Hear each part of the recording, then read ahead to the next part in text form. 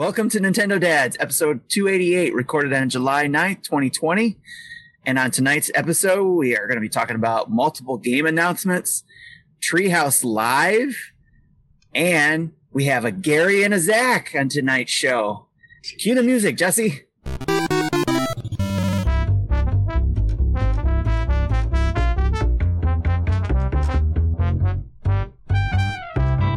Ladies and gentlemen, welcome to episode 288 of Nintendo Dads. My name is Justin Masson, and you are amongst a group of 5 middle-aged, white-bearded men who are going to talk about Nintendo stuff, and I realized we are not a diverse cast in any ways.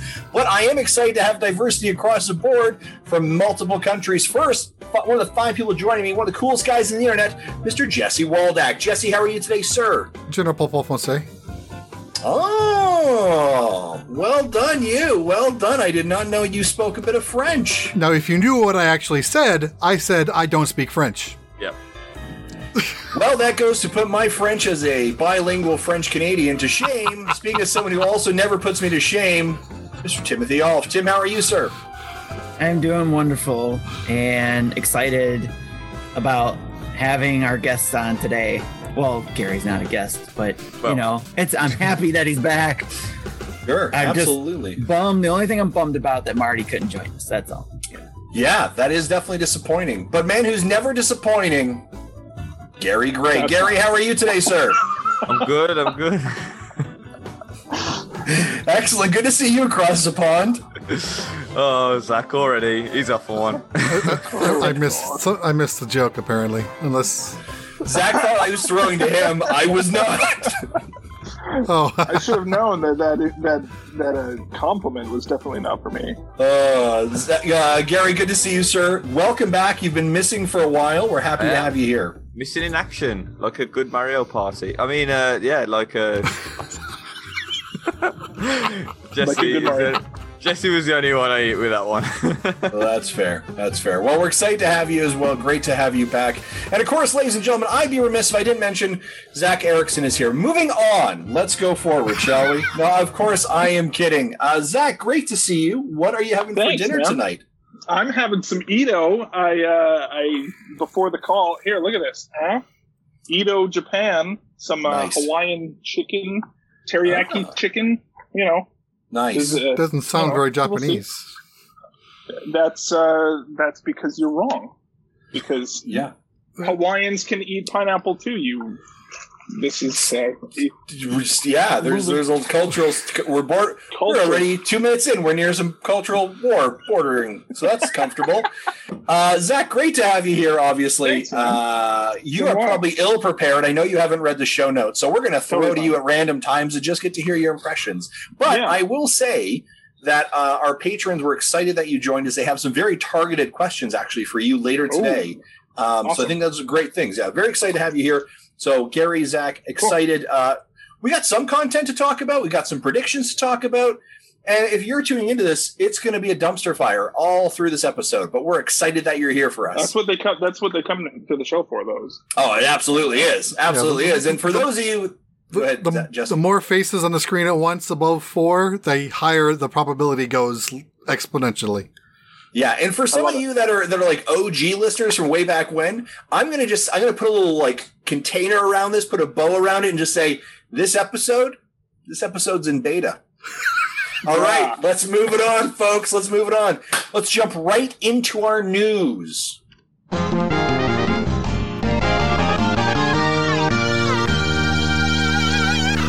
And of course, our news is brought to us. I'm going to throw here to Gary. Gary, who's our news brought to us by? Why, would it be our lovely patrons? It would be our lovely patrons. Of course, you can go over to nintendodads.com / no, that's not right. Patreon.com / NintendoDads. There you go. And for as little $1 a month, help and subscribe as well. Tim, do we have some new patrons? Do we need to give some shout outs to? That is a good question. I threw to you like you were prepared. Come on, Tim. I know we do have a couple of them. Tim's going to grab those names as well. Mr. Polite, I think, was the newest one this week. Okay. Excellent. Yeah, we do have a couple of new patrons. I know Tim will check if there's any other names there. But guys, thank you so much. If you go over to patreon.com/Nintendo Dads, $1 a month helps us to actually create this monster truck dumpster fire that you see upon us. We are so appreciative of that. If you are in our $10 tier patrons, watch for your email next week because we've got some digital art cards coming to you for our Paper Mario coming very soon. So we've got some digital art cards for that as well. Tim, who are our new patrons? Richard and Brian. Thank you, Richard and Brian. You are doing amazing work. But also thank you to the over 120 folks who support us on patreon.com every single 123. Thank you so much for your support every single month. And the con continues on that one. Good job, boys. Sure. Look, I mean, you're the one who got us onto that con, buddy. That's great. All right. So when I was hitting the news bumper, my thoughts are, trash. I wonder if Zach's thinking, they still use those same damn bumpers? Oh, of course. They're pretty good bumpers. We're going to jump through the news here. A couple things. I want to just touch on some light touches. We've got some, actually, we'll go right into the big news, I guess. Let's go to the big news. Ladies and gentlemen, today, Nintendo announced in a tweet that tomorrow they're going to be doing a Treehouse Live, July 20th. I believe it's kicking off at 11 p.m. Mountain Standard Time. 11 Pacific. 11 Pacific. And they'll be showing off gameplay for Paper Mario, the Origami King. So sure, look at that. Hold on. Before we get in actually on this, gotta fix the time there. Yeah, I converted it in Eastern because that's what most people understand, and then you're trying to throw in Mountain and confusing everything. It's 10 a.m. Pacific, 1 a.m. Eastern, 1 p.m. Eastern. Time zones suck, don't they, Gary? Oh, definitely. Really, really bad. Welcome to 4:30 really in the morning. Welcome to 4:30 in the morning, Gary Gray. You're a gentleman and a scholar. So Treehouse is going to do a Treehouse Live, show off Paper Mario and the Origami King. Just a quick roundtable here. Who's excited for this game? Anyone? I am. I'm excited. Zach is apprehensive. Everybody else is trying to bring it down. It's fine. So how? Let me ask you this. So I saw that there was some footage. I haven't watched it yet. What percentage of this is Sticker Star / Color Splash? Is this the same family of gameplay? But my understanding is there isn't going to be anything like your turns are not consumable. So they'll be more like the older games, but I heard that they've gotten rid of the XP system still, so it might be still beneficial to run from fights you can. But at least you're not losing consumables just for fighting, which gives you a reason to not fight. So we'll know more, I think, as reviews start coming out.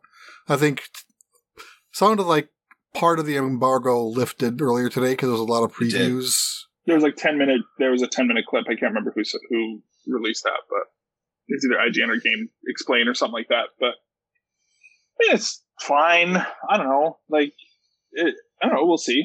I'm not super excited about it. I do like the origami take to it, though. Yeah. So we'll see. Okay, Gary, how about you? I like the look of the game, but I'm not really so excited to pick it up, mainly because I just have so much to play that it would just be another one put to the side. Yeah. In regards to the battle system, I know a lot of people are sort of complaining that there's no XP. Until it comes out, you need to wait because coins are still a collectible from the battle system, so maybe it's integral to that rather than confusing with too many XP systems and stuff like that. Maybe they tried to slimline it for a more family audience and just put coins instead.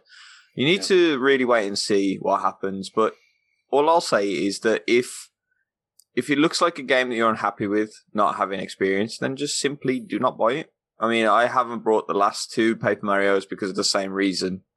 Because they're basically a younger audience's sort of RPG. So it's fine if you don't buy it. It really is. This is still the original two Paper Marios, which are turn-based, but there's been more now that hasn't been already without Origami King out. So that's something to always take to mind, is that Paper Mario might never, ever go back to the way it was. We know there's some type of progression. We just don't know what that looks like yet.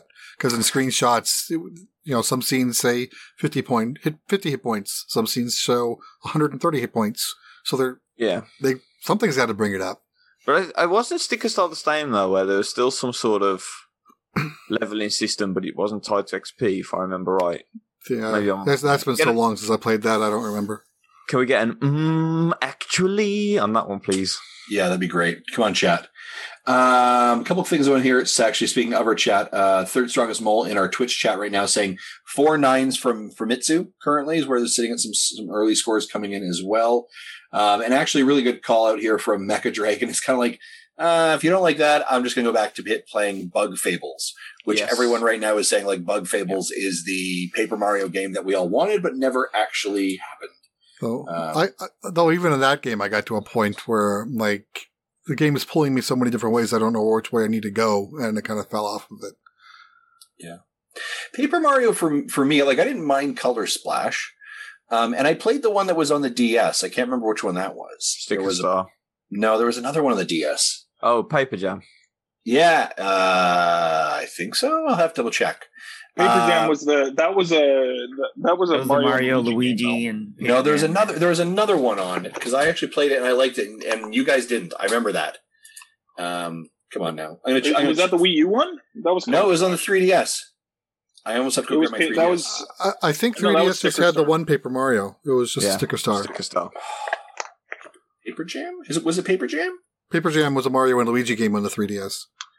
No, maybe that's what I had. It was the cross game between. Yeah, it was a crossover between Paper Mario. There it is. Mario. Thank you. Yeah, I like that one. That was all right. But Paper Mario in general has not ever like really floated my boat. Do you know what I mean? Like I'm like, It never feels like there's a gripping reason. It like when it comes out, I'm not like, oh my gosh, Paper Mario, that's amazing. I'm like, it'll be okay. I'll enjoy it. I'll have a bit of fun.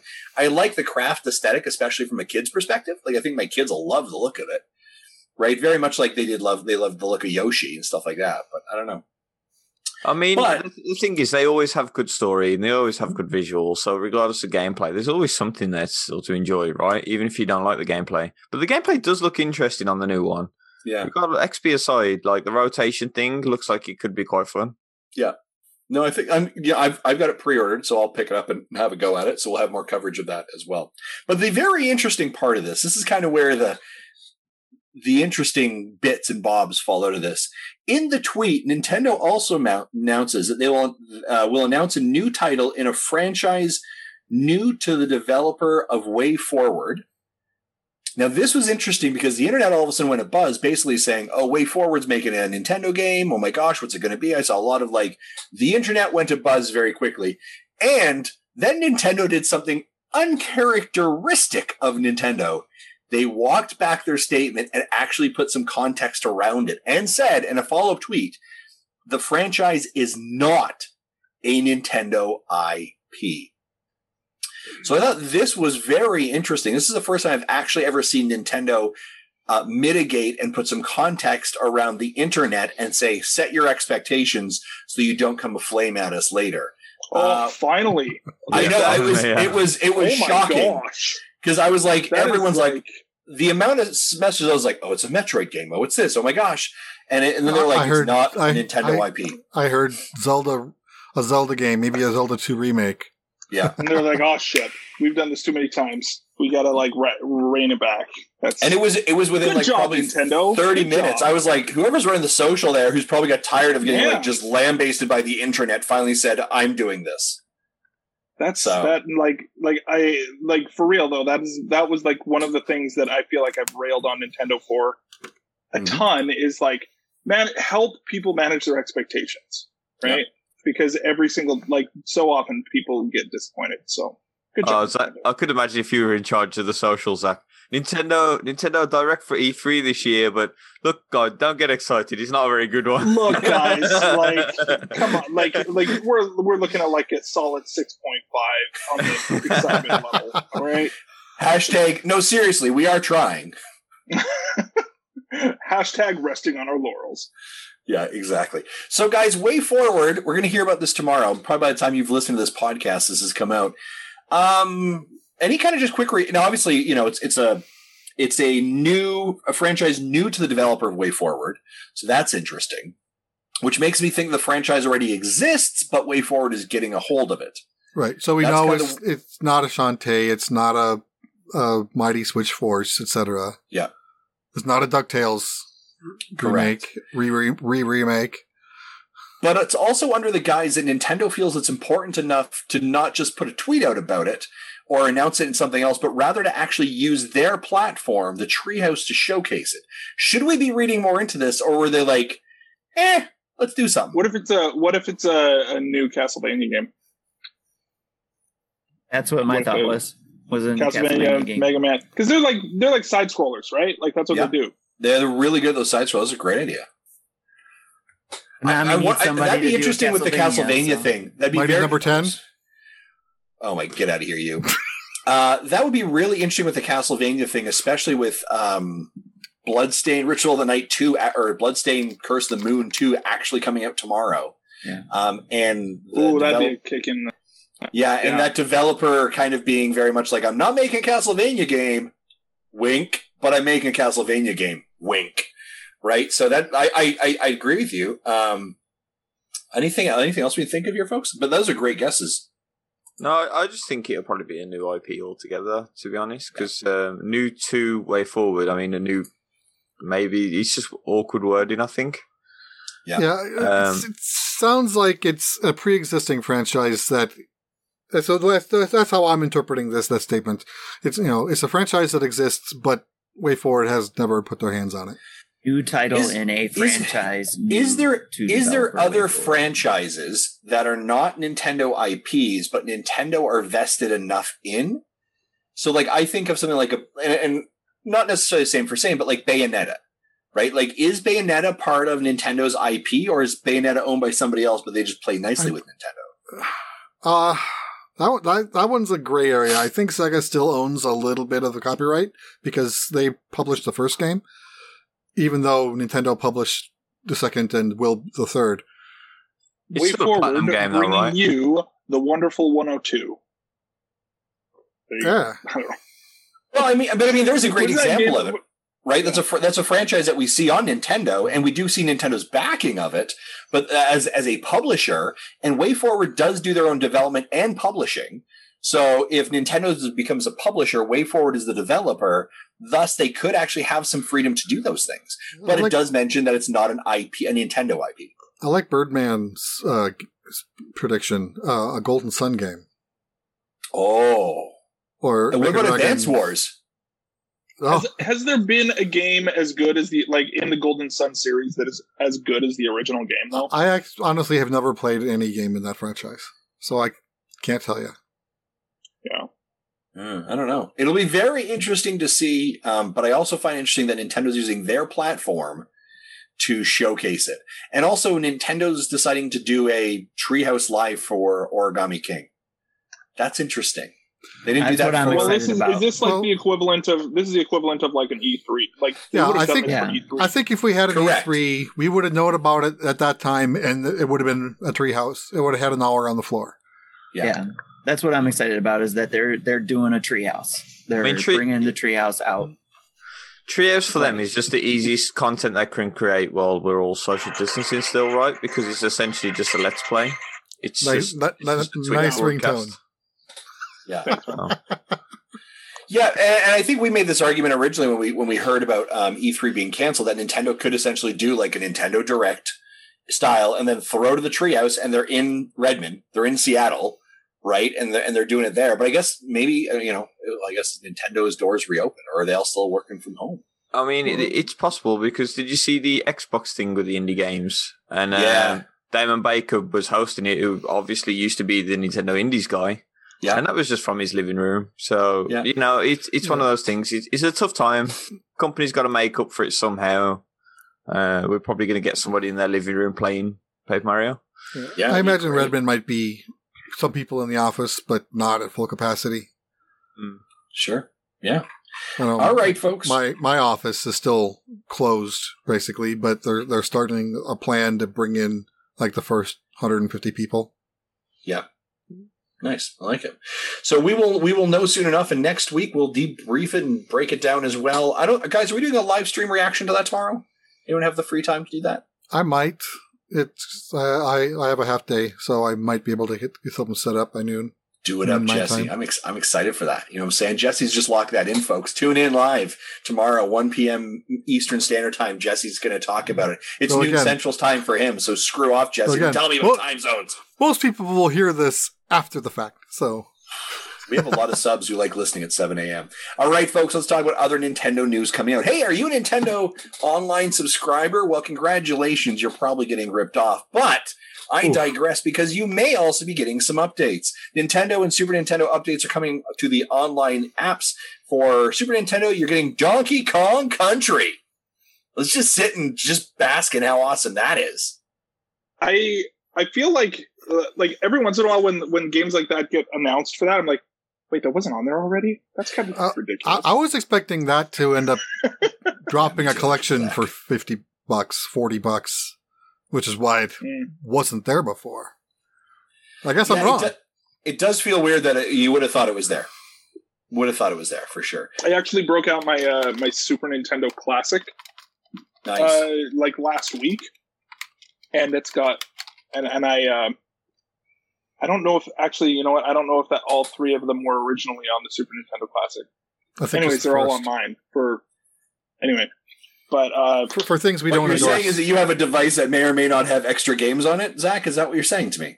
Yeah, I mean, it's maybe or maybe not a Super Nintendo Classic that has been... I think isn't that the Reggie Fils-Aimé fairy showing up and just giving you more games? Something like that. I think so. Yeah, that checks out.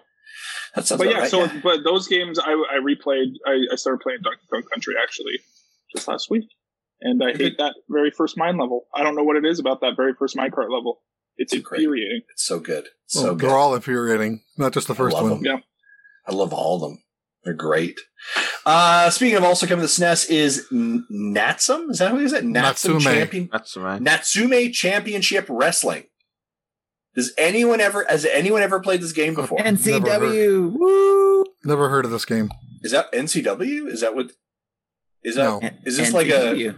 I know, but is it like a backyard wrestling game, or are these like generic like rip-off characters? Like there's Buff Man Charlie. I think Tim's just pulling your leg. I think so. All right, and then of course the Nintendo gets some love, and they get a game called The Immortal. Which that's another one I never heard of. I was thinking it was like one of those first-person type of games, but I saw what it was. I'm like, no, this is like Diablo before it was Diablo was a thing. Yeah, I don't know. Or like, does other than doing the update, do you guys go back and play any of these games? No, no, not really. My kids do. Your kids do? Yeah. Okay. They'll check it out, and if it grabs their interest, they'll keep playing. If not, they'll just like, oh, okay, move on. There was a puzzle game in the last update that was only released in Japan. Remember what that game was called? Paldipon, is it? Yeah, Paldipon or Paldipon or whatever. That's the one that Jesse and I did a video on. Yeah, Jody and I love that game. We play that a ton. That's a lot of fun. I like that game. But like, other than that, I'm not jumping into these very often. And I know that people get upset because they're like, "Oh, my game's not on there," and I'm like, I don't know. You'd play it once. Trust me. Yeah, you'd play it once. It's kind of funny, isn't it? Because people wanted Virtual Console so badly, and now Nintendo's basically giving you a lot of games for a lot cheaper, and people are like, yeah, I don't play them. But would you have played the Virtual Console? But now you can. $5 a game? At least I had I would have paid $5, and I still would have played it one time and then not played it again. That's what I did every single time. Like, how many times do I have to own Super Mario 2? They kind of do that with Arcade Archives, the hamster games for $8 to get an arcade port. And I think the only one that I've put in more than an hour is Donkey Kong. And of course, I don't need that anymore because I've got my device over here. I love the fact that you said that and pointed to the avatar of Justin in your background there. Yeah. You can't see what I'm pointing at because of my background. But I have a device over here. It's pretty good, though. I've played it. Interestingly enough, Mecha Dragon actually says, by the way, Japan is getting Shin Megami Tensei game. Wow. Oh, interesting. Okay. I knew Japan was getting something we weren't. I didn't know there was an SMT game. Yeah, cool. That update comes out July 15th. The chat's asking, just before we move on, the chat's asking what device. I have a stand-up arcade. I have a video series on our YouTube channel. It's like 10 parts. You can watch us put it together in about 6 hours. It's good content. And it's also a good system, by the way. Great. I got to play when I was hanging out with Jesse. It was awesome. That's good fun. You guys buy any games from Limited Run, by the way? Have you ever bought any games from Limited Run? Nope. I haven't since I'm mostly digital. Our friend Zablock does. And Zablock does, yeah. Okay. Yeah. Dad's After Dark? Yes. Yeah. Well, apparently Limited Runs made an announcement show where they decided to tell us all the games that they're taking their traditionally digital games and making physical copies of them. And again, this would have been during E3 week, but it's now not. Now, so I'm going to run through these kind of quick list here, and then maybe, Jesse, you can call it the ones you want to speak of. Shantae's Risky Revenge, A Boy and His Blob, The Mummy Demastered. Let's go back to Shantae a minute. This one's a weird case. Both Shantae games are going to come to the Switch. But the original Game Boy Color Shantae is getting a Game Boy Color re-release. Kind of cool. Hey, Harry Potter, what's going on there, buddy? You okay? You okay, Gary? Yeah, I just put on my glasses. Cool. So I was actually thinking about maybe picking one of those up, a Game Boy Color. All right, cool. The Mummy Demastered Extreme Sports, a River City Girls sequel was hinted at. Castlevania Anniversary Collection. So, Zach, there's your call out for Castlevania. Bloodstained Circle of the Moon 2, Mighty Gunvolt Burst, Montage. This is the montage. I understand. I was like, that is the worst titled game ever. Montage. Way to pre-read the notes. Listen, champ. All right, come on now. Guru, Mark of Wolves, Kuni, Wise Origin, Observer, My Friend Pedro, Gris, Quran, Where the Water Tastes Like Wine. That's called a liquor store. The Friends of Ringo. Mega Dimension. You didn't even try that word. That's funny. No, I'm not. Like, some of these are just like, you're making up these things. You're just putting together a name generator. Ishikawa. The Friends of Ringo Ishikawa. Gradia HD Collection, Katana Zero, To the Moon, more montages that I'm not going to talk about. Oh, wait a second. Hold on. Maybe I am. So Jay and Silent Bob, Outer Wilds. These 4 games are available to order now, as opposed to everything else. Outer Wilds, they haven't announced for the Switch yet. That sucks. Return of the Obra Dinn, Papers, Please, Towerfall, Super Meat Boy Forever. Super Meat Boy Forever, they're announcing is coming to a cartridge, but the game hasn't come out yet, and it's been in development for like over 5 years. Give me a break. No, right? Not every one of these games are coming to Switch. Most are. I think there's like 4 or 5 that aren't.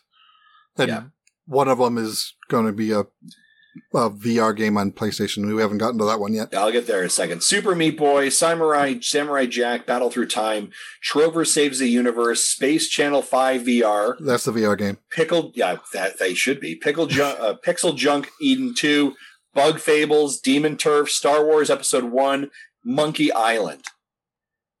That one's coming on PC. Any of those interest anyone? The games do, but physically to pay 5-6 times the price on eShop, not for me. Like, I'm a cheapskate, so. Yeah, I appreciate your honesty there, Gary. Tim, any of these catch you?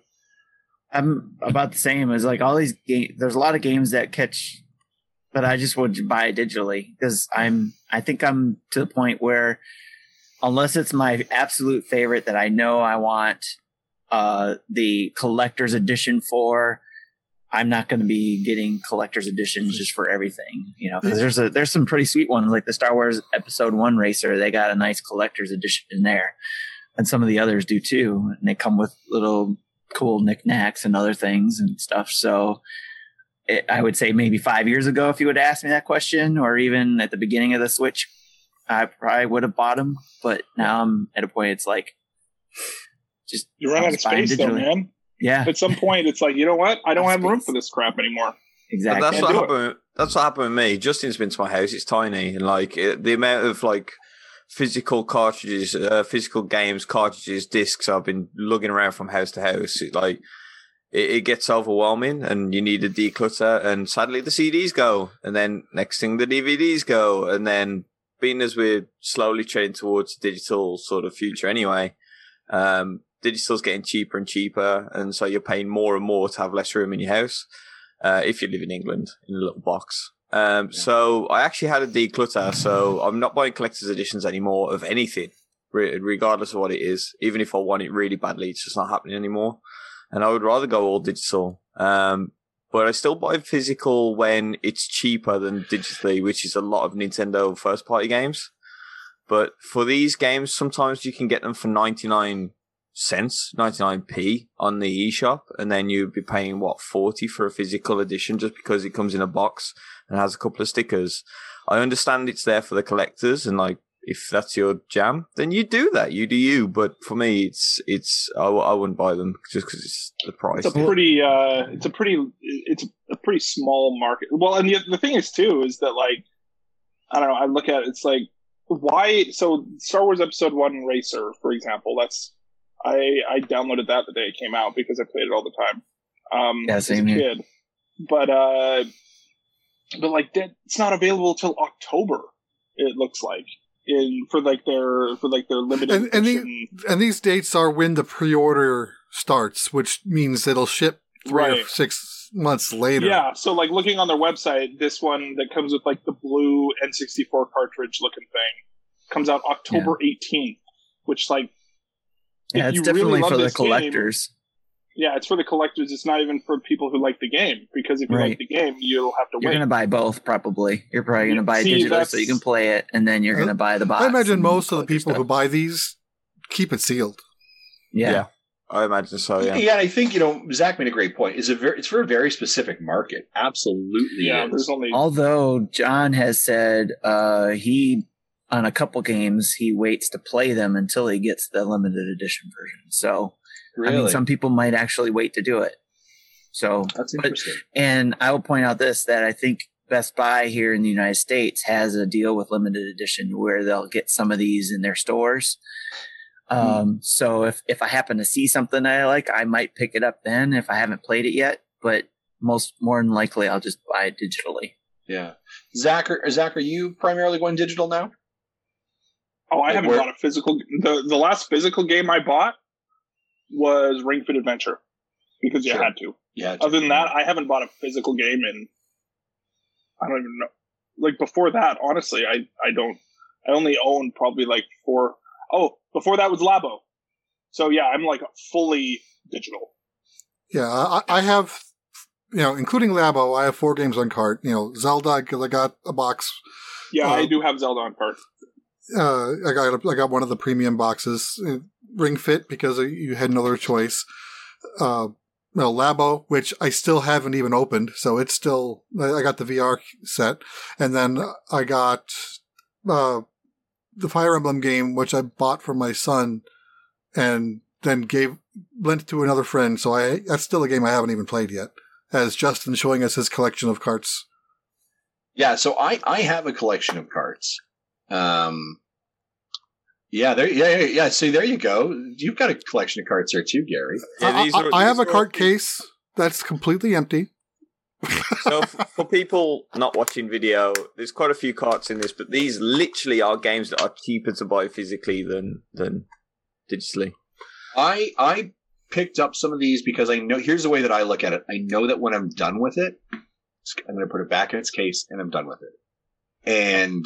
And the other part of it is I know that some of these, like if my kids get a secondary Switch or get another console, they can use them. Yeah, that's that right there is why I get for the kiddos. I'll get a physical version. Is if I'm going to play it, and also my kids or my wife. If I'm looking at these physical ones right now that I know that my kids would want to play, Pokemon, Let's Go Pikachu, 1-2 Switch, Captain Toad, Kirby, Super Mario Party, Pokemon Shield, Mario Kart.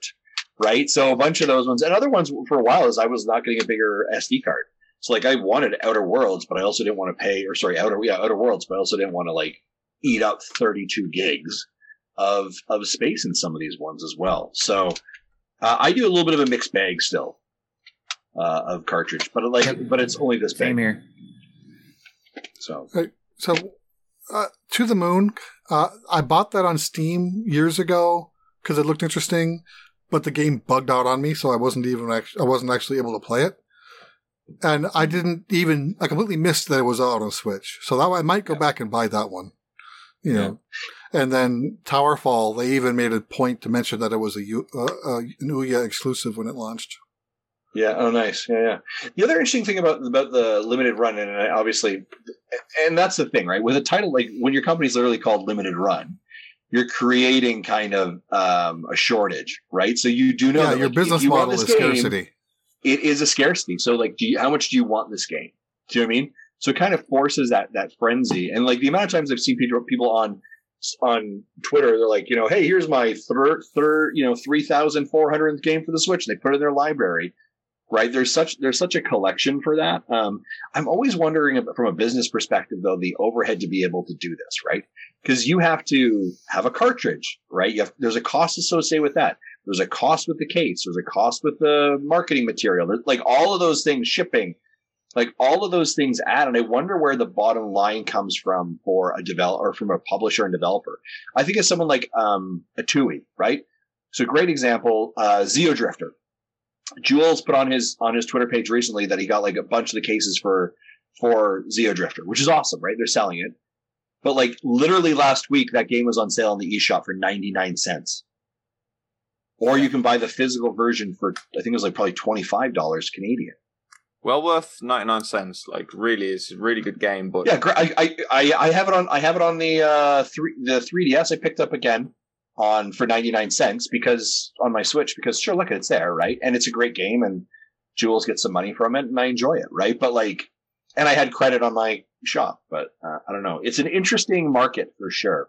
The only thing that scares me about this whole thing, and I experienced it, like I think I mentioned before with the Vita, is not truly owning it when you have the digital copy. So that, when that game disappears or it comes off, you don't have it on the cartridge anymore. If it's off the store and you didn't download it, you can't go back and download it if they pull it away or if they decide to take it off the market. Where do you stand with stuff like this then? I have that one. You have BioShock, you buy it, and none of the game is on the cartridge, right? Yep, I got this for my birthday. How does that work with the Wii channel? So if, for example, like WiiWare, can you go back and download WiiWare games that you purchased? Not anymore. Even if you paid for them. Yeah.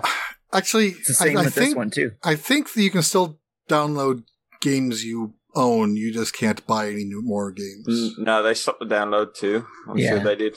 But Gary, this is one like that too, where it was the first game is on the cartridge, but you have to download all the other games in the collection. He's showing the Trine collection. I would actually argue the case with physical nowadays, saying and the digital argument of, well, you don't truly own the game, because if you lost all the data from your physical, then you still don't really own the game, because all the updates are missing. They'll be gone forever anyway. Yeah, so it really doesn't make a difference. Just enjoy the game at the time, and then somebody will always hack it and put it out there as an illegal ROM, which some people may or may not download and may or may not change their NES as Super NES Classics. No names mentioned here. Well, I think that's the other positive side. If I understand correctly, in the limited run side of things, is why they take so long, is to make sure they have the full game on the cartridge after all the updates and all that kind of stuff, other than also having to manufacture it too. But I think if I remember correctly, they make sure the whole game is on there with updates. I do get a little bit frustrated with this cartridge and Gary, great example of the BioShock, right? Here's your cartridge, put it in. By the way, none of the games are on this cartridge. Right, they're all piecemeal pieces that you have to download. Borderlands. So there is a cart, but the cart just has stubs. Is that right, Gary? Yeah. Okay, I didn't even think I had a. The cart doesn't really do anything. It's just a key to the game. See, I thought it was just Yeah, so I thought it was like no cart at all. You just had a box with a download code in it. So there's a cart. The version on the card is basically like a shell of the software that you have to patch it's a stub that lets you download the game, and then you have to have the cart in to play it. Then can I ask you guys a question? I know this has been lengthy and it's snowballed out of control a little bit, but we're seeing this from a Nintendo point of view, right? You pick up any other console, you don't get the game on the disc. You get the key again, and then the rest of the game you have to download. Every single game has a day one patch. Do you guys believe it's different for Nintendo fans? Do you believe that this argument just doesn't happen for PlayStation and Xbox, where people honestly don't really care as much? Or I believe it goes back to a little bit of and so my theory on this, Gary, and we can definitely counter this, is in my mind, it goes back, it's like branded into my brain of like 1987. Yeah. When you went and got Super Mario 3 and you put it in, and it was what it was, right? And when I got my Super Nintendo and I put in Donkey Kong Country, it was what it was. Same with GoldenEye, right? All the way up until Nintendo actually allowed for internet connection and updates. And really, so for them, and maybe someone in the chat can tell me, like, when was the first time Nintendo did an over-the-air update patch to a game? That became that. Okay, what was it, Gary? Skyward Sword on the Wii. Skyward Sword on the Wii. You had to download a separate icon on the Wii. Well, that didn't actually patch the game. No, it did. It patched the game. Did it? Did it? Correct. It patched the save file, I think. It corrects your save file to patch It reads your save file and tweaks it so it doesn't soft lock anymore. But it doesn't actually change the game, so you can still soft lock it again if you do the wrong series of events. It's still kind of an update, though, right? Because it's the same sort of thing. Some updates in games still do the same thing where they correct your file. So this is, so think about that. That was the first time that Nintendo kind of said that was okay. I was going to say Satellaview is probably, but that's kind of not patching either. That's literally live game data being streamed to the system. But the other consoles, right? I think Xbox and PlayStation, that has just become a normality, right? And I'm okay. Like 15 years ago, it became a normality. Yeah, but it's expected. Like if you're not willing to patch your game now, that's a problem. But here's the other thing I want to talk about from this perspective. If I get Breath of the Wild, which I get, it's awesome playing it, and there is some tweak or some patch that has to be done. Nintendo can do that, right? Which is awesome. I love that, but it's usually a very small patch. It's we just need to fix that little thing, right? It's not, hey, by the way, 50% of our game is done and it's on the disc, and the other 50% is coming over the air. That's something incredibly different than just patchwork. That is a full install and update. Yeah, well, my game went gold to meet a deadline, and by the way, I just worked the next 8 weeks to actually meet my deadline and push it out, right? I've seen that with like PS3 games. Like you buy the game either on disc or buy it digitally. Say it's a 6 gig download. But then there's a 4 gig download patch. So you're still downloading more than half the game. And I mean, technically, Breath of the Wild, it takes up about 4 gig with the DLC, which is another thing as well, DLC. But I do believe, but that's different. That's optional. Do you mean, my thought there is, you have bought the game. So what I bought was an enclosed event, right? Like this, I knew what I bought when I bought this cartridge. If I decide to buy DLC, then I agree to the terms and conditions of modifying that data to expand it based on that. But what I'm saying is that BioShock's a great example, right? Here's your cartridge. There are 8 gigs on here. By the way, you need to send in the other 32 gigs over the air. That's ridiculous. I think this is down to development. I don't think it's a case of just finishing the game late. BioShock was done. Right, it was finished. Well, it was in the case of BioShock's case, it wasn't. It was. We wanted to buy the cheaper cart instead of the more expensive one on the developer. Well, and they don't want to give up. They don't want to give up shelf space because that's exposure for the game, and people are going to buy it from the store, right? Yeah.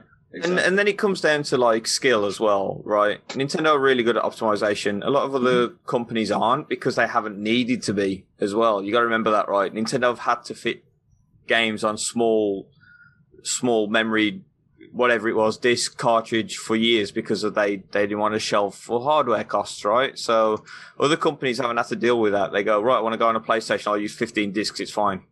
So it's a different story really for that sort of thing. And you got to think Breath of the Wild did have some meaty meaty patchwork as well. It had quite a few updates. They weren't big, but it did have a fair few.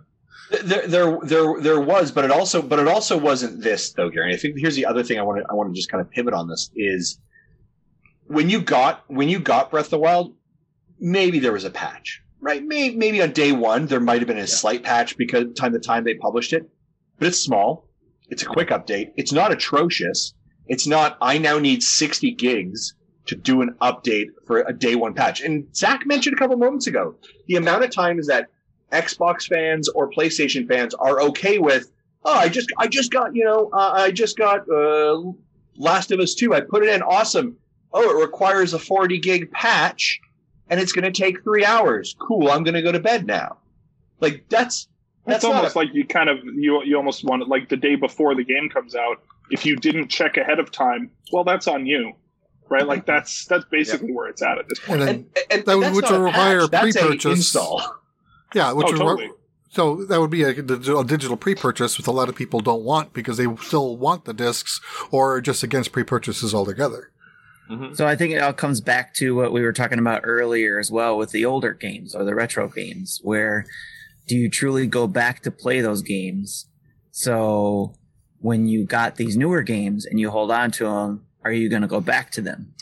So I think we're just at a time as well where, look, if anything happens to your console that had all the patches and stuff on the games, you're screwed either way. So buy digital, buy physical, enjoy the games for now. At some point, if you want to go back to them, you're going to either have to find some shady way of getting all the data back or never play it the same again. Here's one. Don't worry though. They're totally happy. They're totally happy to sell it to you again. I completely deserve this for that comment. I got Chrono Trigger for the DS because it was one of my favorites, right? So everything's on there. There's not going to be an update to this, right? So I did rebuy it, but I haven't played it. I haven't touched it. Yeah. But it was one that I did want to go back and revisit. So I have it there. So there's probably going to be how many times I've gone back and played old Dragon Quest games. Yeah. So there's going to be times, I'm sure. Here's the other argument I want to make, and just to stop the emails that are going to come in, because I can already hear the other side of this coin right now. I do agree and do believe that patches are necessary components to games. Bugs break, things happen, updates need to be done. The developer could have done a better job on something. I think a great example, Outer Worlds. On the Switch, right? The publisher has clearly stated we're going to do some patches. We're going to try and optimize, make some changes. I believe those things are good. I believe it's the developer going back and making updates, making games better, tooling underneath the hood. What I don't think is great is when a developer says, here's your day one patch, and it's like the other half of the game. That to me, yes. Those to me are two different things. That is, yes. That is one is I'm fostering, caring, and making sure that you get a really good experience. The other one is we had to meet a deadline, and so we did this thing. Yes. And I believe those are two different stories. Yes. In short, back in my day, that's about it. Right? No? Anyway. I like it. I mean, this is why backwards compatibility is so important, right? That's why the other consoles are doing it for their new ones. And hopefully Nintendo could still make a next device compatible with Switch games. Nice. I like it. Speaking of patches, segue, Animal Crossing 1.3.1 update is now live. Not 100% sure exactly what it is introducing. Maybe if anyone can find those notes, that would be great. But in the 1.3.0 patch, it introduced a bug that prevents some Zen bridges from being crossed. And diving off the airport dock allows people visiting islands to bypass fences and other obstacles that were set up to protect components of the island. So a couple patches there. Zach, are you playing Animal Crossing? Oh, of course. Of course you are. Yeah. How are you doing on it? It's pretty good. My kids still check in every day. I play it probably a couple times a week. Yeah, it's good. I logged in and got like a sweet swimsuit. What is like the one like the tank top body with like the blue and white stripes, like the Navy. Yeah. The Navy boy. I don't know. Anyways. So doing that it's fun. I love that game. Good. Okay. It's super good. The wetsuit and the goggles, right? I like in the snorkel. Yeah, goggles snorkel. Yeah. Yes. I like the patch with the swimming now. That's kind of fun. Yeah, that was a piece that was missing from the game, right? Because that was absolutely a new leaf, and I was like, when it wasn't there, I was like, wait, where is this? This is ridiculous that it's not in here yet. So it was a good addition. Nice. I'm trying to think what's missing still from like there were a lot of things that were missing. A lot. The cafe is still missing. Yeah. So we're waiting on Brewster still. That seems like the big one though, right? Dream Suite was missing still. Dream Suite's missing. Yeah. Gyroids. There's a lot. There's a lot of things. Yeah. Gyroids. You know what though? Like think of like the cafe. Like you're like that is perfect for like the fall. Like you go to Brewster and get like a pumpkin spice latte. You know what I'm talking about? Like that's what that's gonna be. I'm looking forward to that. So except for if you're in the southern hemisphere, then it'll be spring. That's okay, but that's not who this game is for. You get a nice coffee. Yeah, there you go. It'll be it's really good. This is a little off topic. Does anybody? I feel like does everybody's island have like the village idiot? You know, like the one. His name is Laugher on my island. The one that's just like, oh, he's weird. Like, got a couple of those. I have you're like 3 of my villagers are muscleheads, and I'm like, I hate these guys. Oh, I love those guys. They're awesome. I've got a couple of them. I've got the what's his name, Robot, the robot frog. And we've got Biff, who's like a hippo. Yeah, both of those guys are on there. So yeah, I got a couple. Of them. Yep. Yeah, mine's the big green ape, and then Big Top, the elephant. Ooh, Big Top's cool. He's like one of the superhero guys. Yeah, but he sends me random things that just like, did you enjoy? Like today, he sent a letter saying, "Did you enjoy dinner? I'll be over today if you got leftovers." Nice. Like some random things. I will say, has anybody else here had a birthday since this game came out and gone in game? Yeah, it is. They go so far above and beyond in that I was like. Yeah, it was like its own holiday type thing. Mm-hmm. Yeah, and it was like, yeah. So and then if you don't share your cake with every resident, that resident will be pissed the next day. Oh, really? I have 10 cupcakes in my inventory right It's my birthday. It's my birthday soon. What happens? You'll find out. You'll find out. I'm not telling you. Yeah. Well, see, I started playing in like the second week in May, and my birthday was the last week in May, so it was really quick for me. And I only had 3 residents at that point. It's very, you know, how like Animal Crossing does like the good, like heartwarming moments. It was like that, where it was just like, and I feel like they specifically choose the villagers in your town that you're the like best friends with. The ones that like you have the strong, like, they pick the people that you like the most, that you interact with the most, and you're like, "Oh, Rabat threw me a birthday party. You're the best." Like is a relative term; it is interaction based. Yeah. Yeah, totally. They throw up some dancing poles in your living room, and then everybody shows up. And that got Justin's opinion. Justin's attention. Justin was like, "Try to look disgusted at that," but also tell me more. But also, that's exactly what I want. Very awesome. Cool. All right. Very cool. So that is kind of the big. I guess I'd be remiss if I didn't say this. It's the. You know what, Jesse, why don't you talk about the other thing that I didn't say in the notes here? Because it's Pokemon. This is Jesse's Pokemon Corner moment, Jesse. I'm not saving that.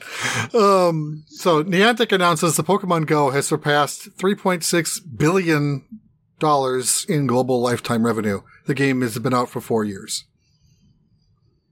Anyone other than Jesse still Pokemon Go in it?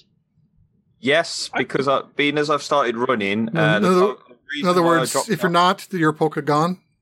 Hey.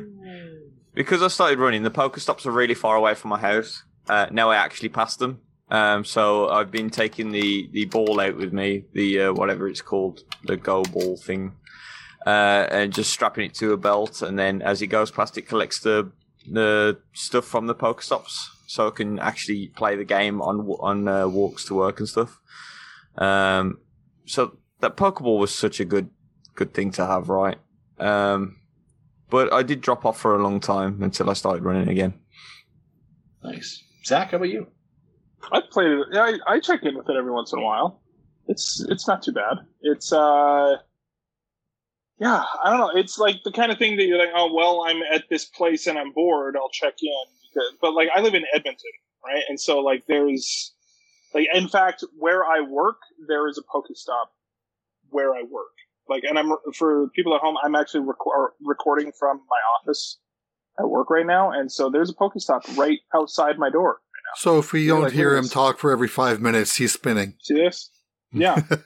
So it's Tim showed his Pokeball Plus, which reminds me, I have 2 in the car. I need to bring in to charge. I still use the what's the original one called? The Pokemon Go Plus? Is that what the little one? The watch. Yeah, the clicker. The little watch thing? Yeah, I've got that still. I've actually replaced the battery on that thing twice now. Wow. So, yeah, so nice. I play it. Well, and I play it because, again, like my son is now, here's something weird, is that when we first started the show, my son was like 3 or 4. My son is like almost 10. He's turning 10 this year. So he's like so deep in on Pokemon right now. Like he's played a ton of Sword and Shield, or I guess we got Sword. And so yeah, and we're still waiting on the transferring your Pokemon from Pokemon Go into Pokemon Home. That's still coming, right? Like it's not supposed to be. Yeah, that's what I thought. It's not here yet though, so we're waiting to see that. But yeah, no, it's decent. That doesn't surprise me at all. In fact, one of the things that over quarantine, they have significantly changed that game because they had to in order to survive, right? And so like they introduced remote raid passes. They introduced and as a result, they had record revenue for March and April this year. Yeah, so that doesn't surprise me one bit. And as a matter of fact, Jesse, you're going to the Pokemon event, right? Digitally. The Digital Pokemon Fest, which is the weekend of the 25th and 26th, I think. Nice. I have purchased passes on both accounts to partake in that. Cool. Very cool. Very cool. So Pokemon Go, still very, very much a thing. All right, folks, let's jump into some rumors.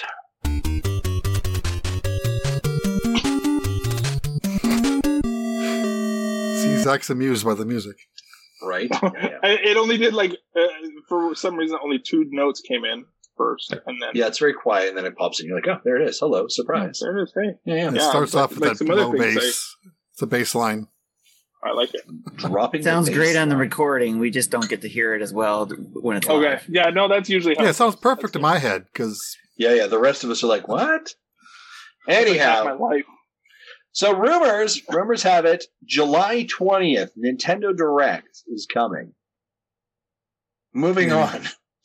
Any thoughts on this, guys? Do you guys believe any of this rumor cadence that this is going to be happening? I don't believe any of these until it comes out of the correct Twitter account, knowing that there are 3 fake Twitter accounts that fool people all the time. Yeah.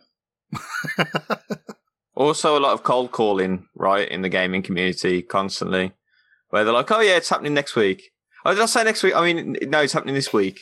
I mean, I feel like it's happening this week. Like after it's been a certain amount of time, that like people just start like, a stop clock is ready or watched twice a day. What's the saying? Broken watch. Ready to watch. A broken clock is right twice a day. Is that it? Close enough. What's a broken Zach right? Yeah. Try it all the time. It'll be awesome, obviously. If it's July 20th, we have one. It'll be awesome. And we'll be excited and then disappointed after. So, yeah. Because Zelda 2 Remake wasn't announced. Yes. Where's Mother Is there 3? anything after Paper Mario? King that's no, and that, Zach, that is the rub. So this is my theory, and I talked about this thing last time. I'm sure you listened, Zach, because you're an avid listener to the show. But I believe that we were going to get a announcement either last week or this week in relation to what our next game is going to be posted as, what it is. We have not got that yet.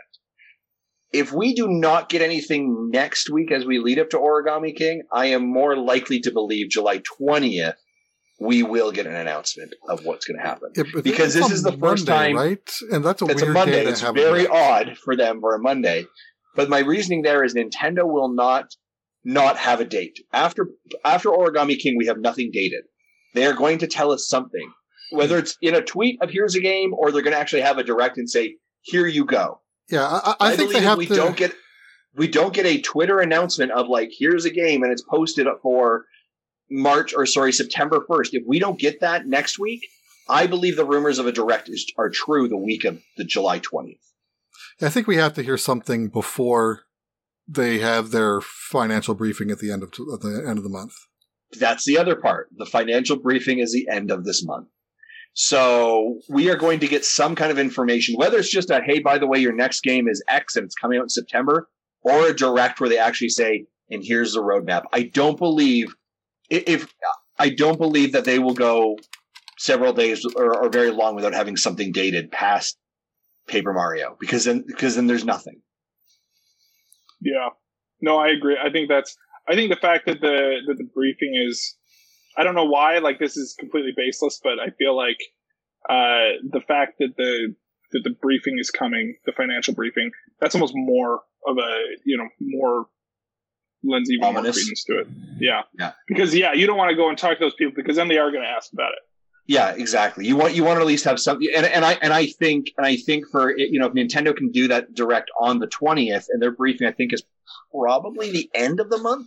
Jesse, maybe you can keep me honest here. Usually, I don't remember which day of the week it lands on, but it's usually the last week of the month. Usually the end, right? Like the last Thursday of the month or whatever. It'll be the 28th or 29th probably. Yeah, it gives them the opportunity to say before they go into that briefing, we have laid out our plans for the next 3 months. So I still wholeheartedly think there's going to be something big that's coming, especially because Nintendo is a company, and although they've been playing nice with the other companies, mainly Microsoft, they're still going to come out with guns blazing the Nintendo way, I guess, and that's or our fireballs with blazing, if you want to call it that, to combat the new systems that'll be coming out for the holidays. So a lot of those people have been rumoring about that as well, that there's going to be a lot of heavy game releases around the same time PlayStation and Xbox is launching that as well.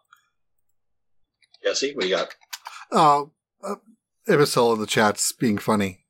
Not sure if it's more of an inside joke with the community. I don't think it's... Okay. Fair enough. All right, that's fair. That's okay. Yeah, I mean, I just think it's sound business more than anything else. Like I think, there's always I think to your point, the broken watch is right twice at least, right? But and we have put out tweets saying I think it's going to be this week, it's next. Ours are not to stir up like rumors, but ours are based on like what we believe to be logical. That's all, right? So yeah, sure. Look at that's. I'm a believer of like patterns, facts, events, logic seems to dictate something. I think we'll hear something by the end of July. What the hell are you doing on the internet? Right? And then I get yelled at. Someone's like, it did happen today. I was like, I know. Did you not read the full tweet and said it should? It maybe? I don't know for sure. Anywho, speaking of things that we know were actually going to happen, I want to sit in this pocket for like 5 minutes. Ladies and gentlemen, Ubisoft is having an event this week. And you know some of the things I miss the most? I miss the most about E3 is crazy prediction time. Oh. Right? It's crazy prediction time. And I love doing crazy predictions with Zach. I don't miss it at all. And Jesse, and like I've been wrong for so many years. I'm just tired of it. Yeah, traditionally you're wrong, right? I mean, Zach used to be like, "Overwatch is coming! Overwatch is coming!" We're like, "Shut up, Zach!" And then Overwatch showed up. It made right? it. Same with Apex Legends. Eventually. Apex Legends, Justin wins 2020. You know what I'm saying? Like, let's go. And as I said in the tweet, it only took him 2 years of predicting that before it was true. Again, I willed it into existence. You're welcome, Internet. But Ubisoft is coming up, guys, on Sunday. 12th? We are going to be doing a live stream reaction to it. I'll be doing it. Those of on this call who want to join me, you're welcome to. Guys, what do we think are we going to get from Ubisoft? Because they've been playing nice with Nintendo for a couple of years now. What do we think? And I'm going to do a bit of a roundtable maybe quickly. Tim, I'm going to throw to you first because I feel like you're a person who needs a lot of time to prepare, so I'm not going to give you any. Tim? Watch Dogs. They're going to bring Watch Dogs to the Switch. Yes. Ooh, like Watch Dogs Legions? Or like Watch Dogs 2? The first Watch Dogs. The first Watch Dogs was on the Wii U. It was. I forgot about that.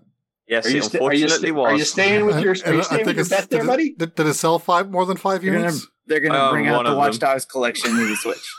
Watch Dogs collection coming to the Switch. Okay. All right, Tim. Put me on the spot, so there you go. I know, I did put you in the hot seat. Anything else? No. Nope. Great. Awesome. Cool. We'll go over to Jesse. Jesse, what do you think? Maybe like another old Assassin's Creed might show up on a Switch. Yeah, Gary's agreeing with that. Gary, which one do you think is that, and why do you agree with him? I was going to say some ports of the old Assassin's Creed because A, it's easy, and B, it's money. I don't know. Was the pirate one the last one that was put on the Wii U? Yeah, they put 3 Black Flag. Assassin's Black Flag. Yeah, and 3 and Black Flag are on the Switch now. But I think that because Nintendo fans didn't get the earlier ones. I forgot there was already Assassin's Creed games on the Switch. Gary, are you thinking there? So what would that be? Syndicate? Assassin's Creed Syndicate? Assassin's Creed 1 and 2. Not Syndicates and the other spin-offs, like just the earlier ones.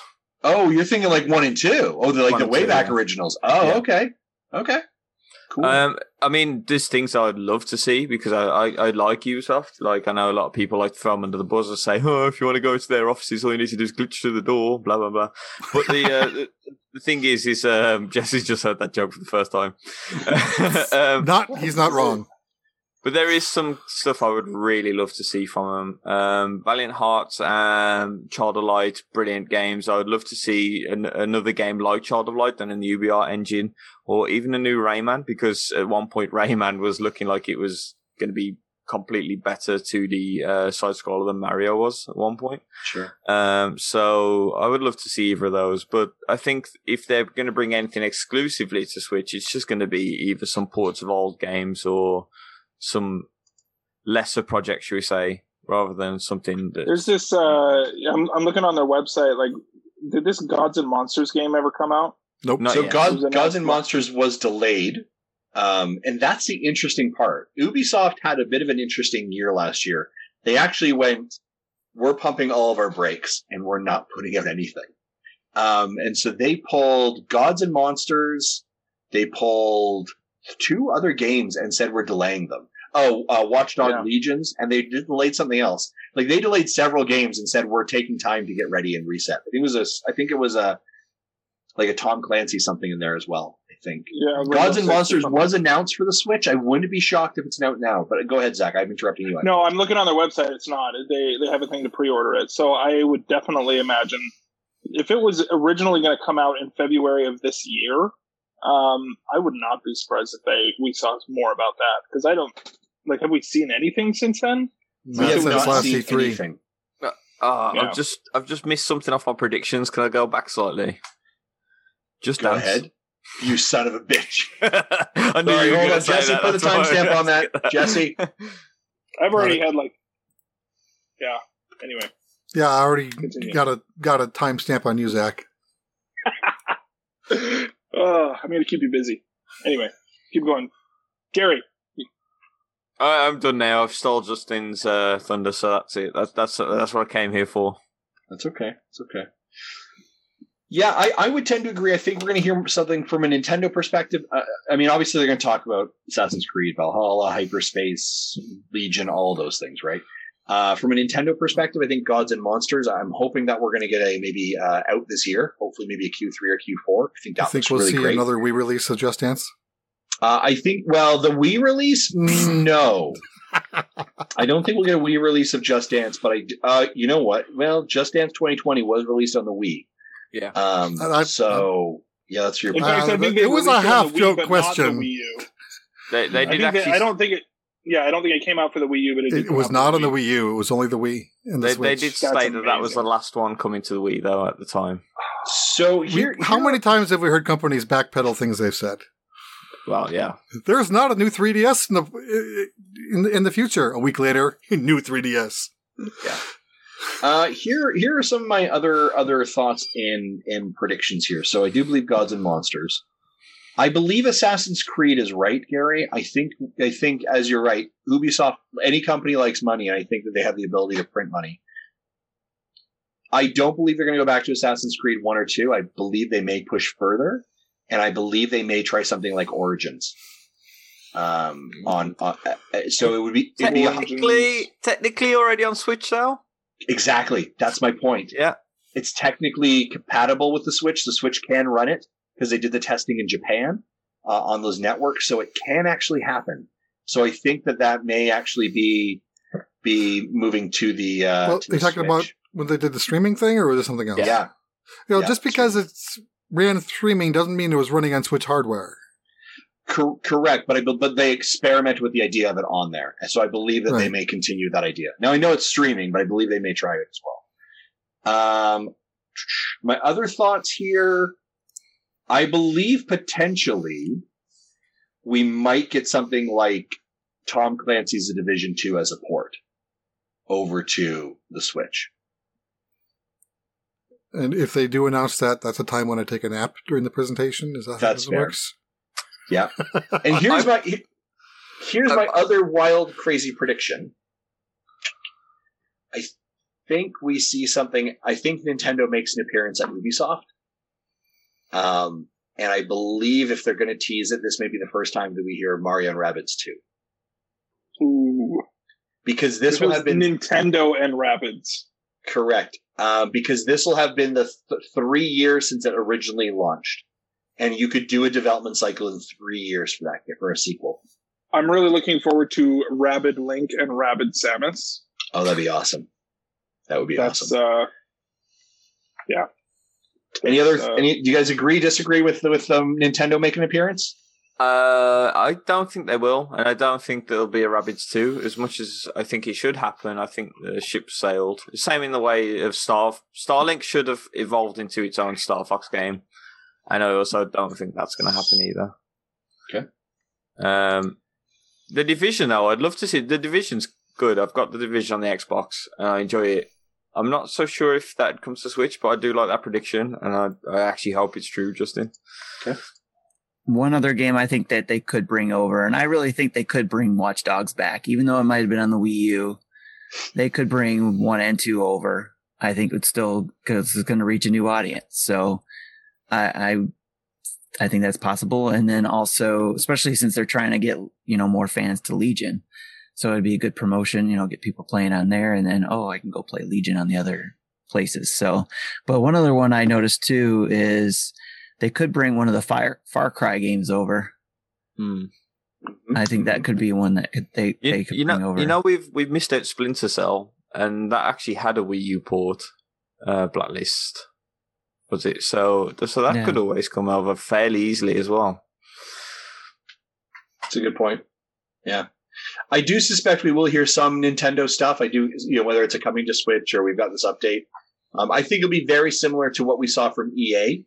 They'll mention it like, hey, by the way, this game's coming, this game is also coming, or we're doing an update. But I don't believe it will be a carved out, dedicated, here's a sizzle reel of 12 games that are coming to the Switch. It'll just be in passing, or we'll see in a press release afterwards. All right, folks. That has been Rumors and Discussions. Let's move on to Let's Discuss.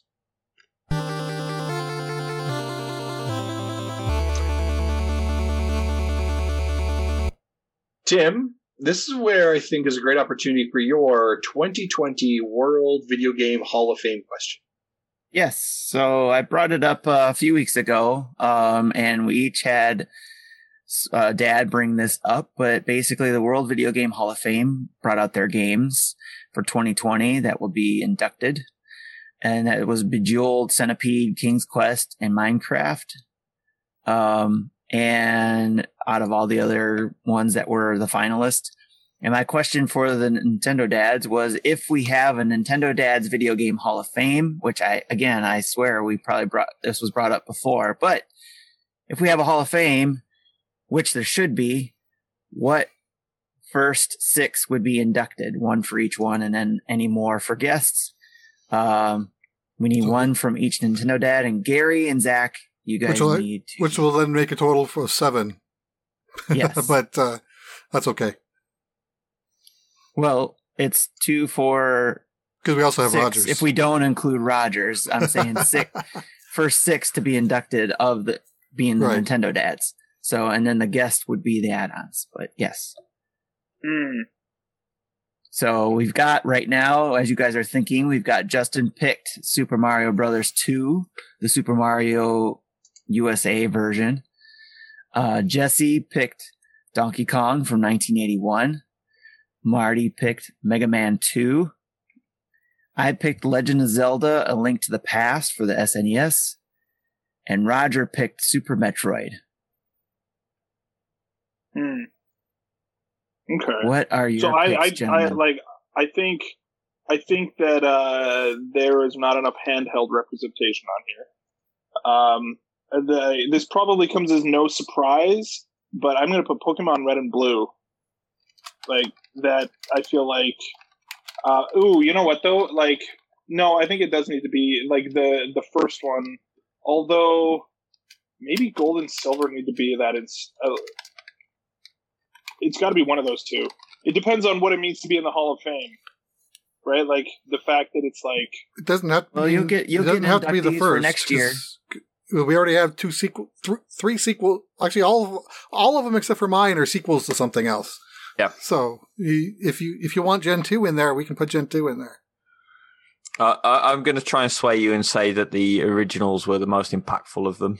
I was going to say, I think that I'll stick with my original answer. Yeah, Pokemon Red and Blue. Just because, if you think about it, the number of people who like a game cable for the Game Boy became a very valuable commodity. Right at that point, like the idea of like connecting and trading and battling, like that was huge back in the day, and it was something that like was in the Game Boy had that forever before that, and that game actually made it valuable. Other than maybe like Tetris and whoever played Tetris head to head on the Game Boy. There was kind of a cultural zeitgeist with it. Mm-hmm. Like, if you think about the Game Boy was kind of on its last legs, about ready to go to pasture, and then Pokemon Company shows up, and it reinvigorates that entire division and becomes like a massive. When did Game Boy come out? 89. Yeah, and Pokemon came out in 96. So yeah, it was near the end. It was very much near the end. Yeah, so it was in the 7th year, and it kind of gave it another 4 or 5 years of life. Before Game Boy Color. I feel like it came out. Yeah, when did that come? Yeah, when did it come out in North America? That was like 98 North America. Yeah, it was like September 98. Yeah, in Japan it was 96. Yeah, it was like over 2 years before that in Japan, absolutely. But so that'd be my pick for definitely. Awesome. So, for my pick, I would actually... I'm torn between 2. One of them is actually in the Hall of Fame, which is Minecraft, because I think Minecraft is such an impactful game, and it's generally overlooked by anybody who didn't grow up as a kid with it. So basically, all of us. But you got to think of how impactful that game has been for the generation. I think also I haven't put more than 15 minutes into it, but my kids have put hours in. Yeah, I've put hours in. I also think that Fortnite will end up being one of the games that's impactful in the future and probably end up in there as well. And I think just before I get on to my pick, just to comment on the games that got in and the finalists. I think the games that got in definitely deserve to get in. And some of the finalists, not so much. But you don't think Nokia the Snake deserves it? I don't even think Super Smash Bros. Melee deserves to get in. All gold. I love that NBA Jam, of all games, NBA Jam made it on that list. So I don't know why that makes me laugh. They didn't get in. They were just nominees. Yeah, these were the finalists. Yeah, they were the finalists. Enough people were like, yes, NBA Jam. Are we talking like the arcade version or the Super Nintendo version? I imagine the arcade version. There were a lot of... Yeah. So just like where in the world is Carmen Diego? There's been 50 of those games. So that game is also on my Super Nintendo. That is completely legitimate, and it's a doozy, man. It's good. So I'm not actually going to go with Minecraft. I'm going to go with one of the most impactful games that I could think of, which is Tetris. So Tetris. Which when Zach mentioned it, I was like, when he said portable, I was like, no, he's picked my pick. But yeah, Tetris. Tetris would be the one. Tetris is one of those games that, like, when I first had the Game Boy, I was just a little boy. And the games I got were Super Mario 2, The 6 Golden Coins, and Jurassic Park, and Tetris. And once I finished with Mario, because that was the game that drew me in as a kid, which obviously it would. I'm not going to say it's because of bright colours, because it was on the Game Boy. But then Tetris kind of dominated my life for a while, and it made me realise that, like, these smaller puzzle games that I'd already been overlooking as a kid were actually really good. So after that, I went on to Dr. Robotnik's Mean Bean Machine, which we know is Puyo. And Tetris, I carried on playing, and I think I've owned so many different versions of Tetris, and so many better versions than the originals, because it's been improved upon over the years as well. But I think the original Game Boy version has such an impact, right? And I think that it was a title that perfectly fit the Game Boy. It didn't need graphical power, it didn't need the best sound chip in the world, but yet everybody still hums that theme tune. And everybody knows what the game is, and it's still being sold to the day in various forms. And it's probably one of the best themes in Tetris 99. Yeah, look at Tetris 99, right? I mean, it's still going strong. It's found another new spin and another new lease of life, and it's probably the only reason to get Nintendo Switch Online. So, shots fired. Shots fired. You guys already hot takes. You guys already know my stance on it. Look, if I could have played Fortnite without having to play with only randoms and actually have my friends, then I wouldn't have brought the hot take. Hey, Gary, I don't think you need Nintendo Online to play Fortnite. You don't, but you do need it to play with your friends on Fortnite. It'll just really? Randoms. Yeah. That got so overlooked. Nobody ever mentioned that. They're like, I don't think I knew that either. But yeah, you can't play with your friends unless you have Switch Online. Wow. Well, I mean, good thing I don't have friends, then. No big deal. True story. Although I see you on Fortnite a lot, Mr. Erickson. That is totally my son. Literally any time that I am logged in, it's his account. That is now his account. And I didn't buy that Princess Elsa skin on Fortnite. That was my son. No, actually, no. He spent his own hard-earned cash, which I was like, all right, man, if that's what you want to do. Like, he bought, the Captain America skin that was like $20 or something. It's the equivalent of Pokemon cards for us, though, right? Where your mom was like, why are you buying so many Pokemon cards? Totally. You literally bought, we bought the number of Marvel skins that we have now is just kind of, throw a Marvel skin in front of him and he's going to buy it. That's how it goes. I have put 450 plus hours in that game, and I have only ever made 2 purchases. One for my first season pass, and then I bought another V-Bucks top up, and that's been it. And my friend's like, hey, these are awesome. I've said to my friend, this is a great skin. He's like, you get it? And I was like, no, because that's a slippery slope. Once you get in, you're not getting out. Justin is just like generic Jonesy all the time. Oh no, I use all the really cool skins that you earn from the Battle Pass, but I'm not buying individual ones. Right. Although I did buy one where it was a Canadian skier, because because you're you. Canada. That seems fair. All right, awesome job, guys. Mooses. Let's break into what we've been playing.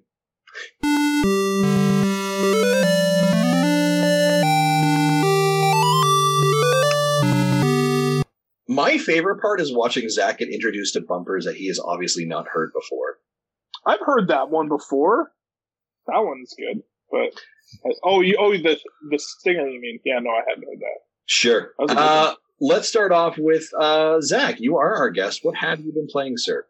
Oh, okay. Yeah, no, I feel like I should have prepared for this. So I've been playing. So we mentioned a little bit earlier, Star Wars Pod Racer. I've been playing a lot of that. That's pretty good. Have you guys? Who else is playing that? Like, have you guys already talked about this game on here? Tim's talked about it. Yeah, I bought it day one as well, and I played it up to the I forget the name of it, but it was actually funny because at the time I thought it was the game that caused this issue, but my gray Joy-Cons, my day one Joy-Cons, gave out on that game, and I thought it was the game. He was racing so hard he broke his Joy-Cons, you know. It like just stopped connecting the right side all of a sudden. Yeah. So it was during the Aquilarius.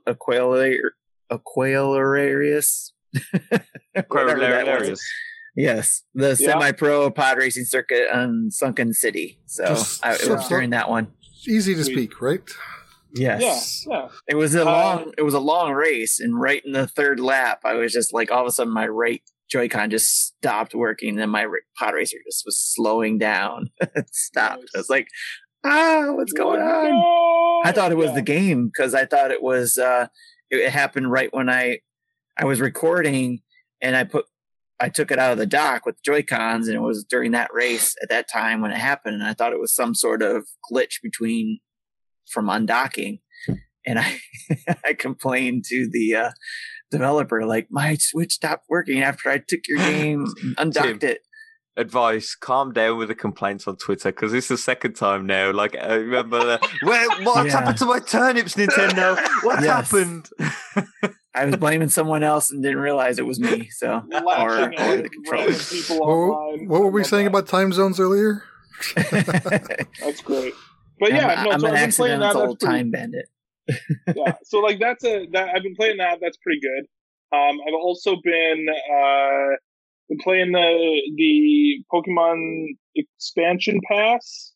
I recently just finished I finished, what is it? Like, got the Gigantamax for Urshifu, which if you played that, then you know what that is.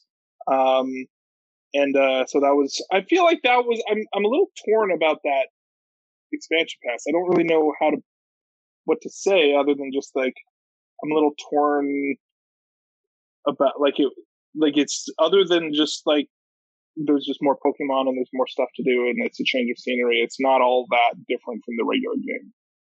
So, but that's fun. I was playing. I broke out my old Game Boy Advance SP that has the fan translation of Mother 3, and I was playing that the other day too, which is super fun. And that's, yeah, I don't know. I feel like that about covers it. Sweet. Yeah, Mother 3, by the way. Any game you're so good. Yeah. Any game you're excited for, Zach, in the near future of what we kind of know, whether it's obviously Nintendo hasn't told us much, but like indie games or anything, or other games that are kind of on your radar that you're pumped for? Like, how are you feeling about Overwatch 2? That looks pretty good. I'm interested in that. It's funny because that game like very much ebbs and flows for me, where like I could jump in and have a whole lot of fun with it, and then like just be like, oh, it's just still the same. I feel like I burned out on it around when the new character came out. Who was it? Echo? Echo, yeah. Echo came out. And when Echo came out, I kind of burned out on it around that time. And so I'm giving it a little bit of, we're taking some time apart, but yeah, it's still good. I am looking forward to like the missions and stuff like that. Blizzard usually has a good rep. Yeah, what's up with that kind of stuff? I have a question for you, Zach. High five. Are you still playing D&D? Or are you doing that? Oh yeah, dude, absolutely. D&D. I play more D&D than video games at this point. Like, well, maybe I shouldn't say that, but I do play a ton of D&D still. So. Well, have you been playing with the lockdowns and stuff? Have you been playing online? Yeah. We've been using a website called Roll20, which is pretty good. And then we just jump on, like, I think we use Discord. We were using, what were we using before that? WebEx? Is that Anyway, that is a thing. Yeah, yes. that's a thing. Yeah, we were using that for a while, and then we moved to Discord because WebEx is expensive. Yes, it is. Our free trial was over. So, but yeah, we've been playing the same campaign for like over 2 years now. So wow, how many people you got playing in your party? 5 of us. Nice. So, yeah, and then the DM, so there's 6. Is this playing a barbarian warlock, which is a weird combination? That is like a weird combo. Is this the same campaign you started right before you took your hiatus? Yeah. Okay. Yeah, it's the same one. I'm on my 3rd character though, but that's okay. But I've been playing this one the longest, so nice. Are you DMing this, or are you just playing it? No, I'm playing. Yeah. Oh, okay. Yeah. Are you playing? Are you playing D&D? I used to play, but I am not playing right now. But I've been eyeballing it to maybe play again, but time's been limited, so I kind of held back. So yeah, we play about once every 2 weeks or something like that. So a few years ago, I bought the starter kit and tried to introduce it to my kids to see if they'd get into it. None of them cared. You got to get them if you want to get them into it. Like, well, I guess your kids are older, so you can do this. I know, like for me, like for a lot of people, it's like you get people to go watch something like Critical Role, and then they'll be they were like 15, 16, and 17 at the time. So Yeah. Super Nintendo in the chat says that they just got their daughter her first D&D set for her 13th birthday.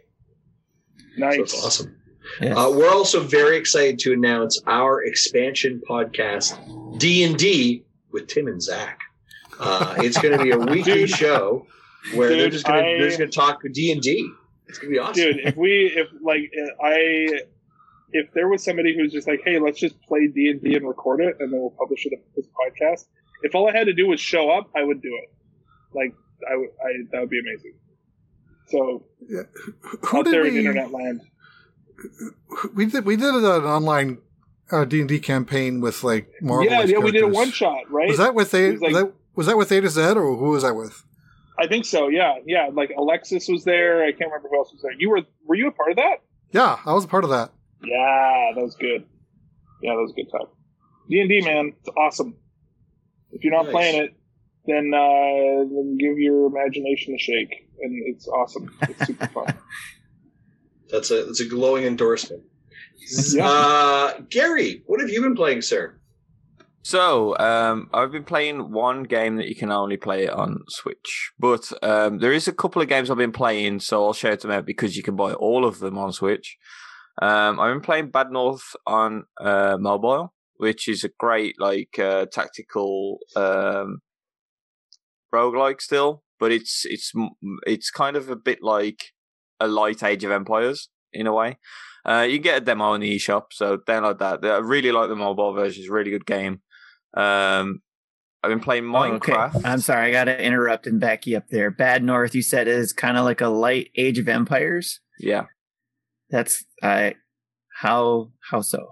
Just so because I loved Age of Empires, so I wanted to. When I say very light, it's almost as if you've only got 3 sets of units, and they move as basically like actual units rather than each individual person like Age of Empires. And you just have to defend an island, defend the houses from incoming waves of enemies. So it's very very, very light version of Age of Empires, but it's the closest thing I can think to explain how it is. It's worth a shot. It's a good game. It controls better without a controller, basically. So that's why I don't play on the Switch. It's better on PC and stuff. PC or I've got an Android. It's great. Okay. I've been playing Minecraft LAN with my daughter. So she's 5 years old and she's got into Minecraft big time. I own it on the Switch. It's a really good version, but she's been playing it on the Xbox while I've been on PC because they can actually communicate LAN, where the Switch won't have any of that. So we were in the same world, but across 2 systems. And although the Switch has got crossplay, it just doesn't allow for that LAN connectivity, so it's not on there. But that's been great. It's a good game to get your kids into, and that's why it was the runner-up for my Hall of Fame entry. Like, she's learned so much about, what animals eat for a start, how to farm, just general stuff like that, basically. It really is like such an educational game. And when she's a wizard with a redstone and then eventually becomes like a full-on electrical engineer, then it'll put me to shame. Yooka-Laylee and the Impossible Lair is another game I've been playing. Again, it's on Switch, but I've been playing it on PC because it was free there. Justin, you've got to have played this, right? Yooka-Laylee? Yeah, the Impossible Lair. Yeah. I think it's great. I love it. It was a fantastic game in October.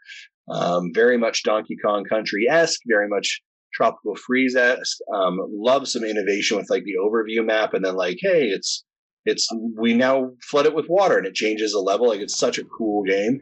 If you didn't like the first Yooka-Laylee, because it was kind of a bit odd, they tried to take this like Super Mario 64 approach.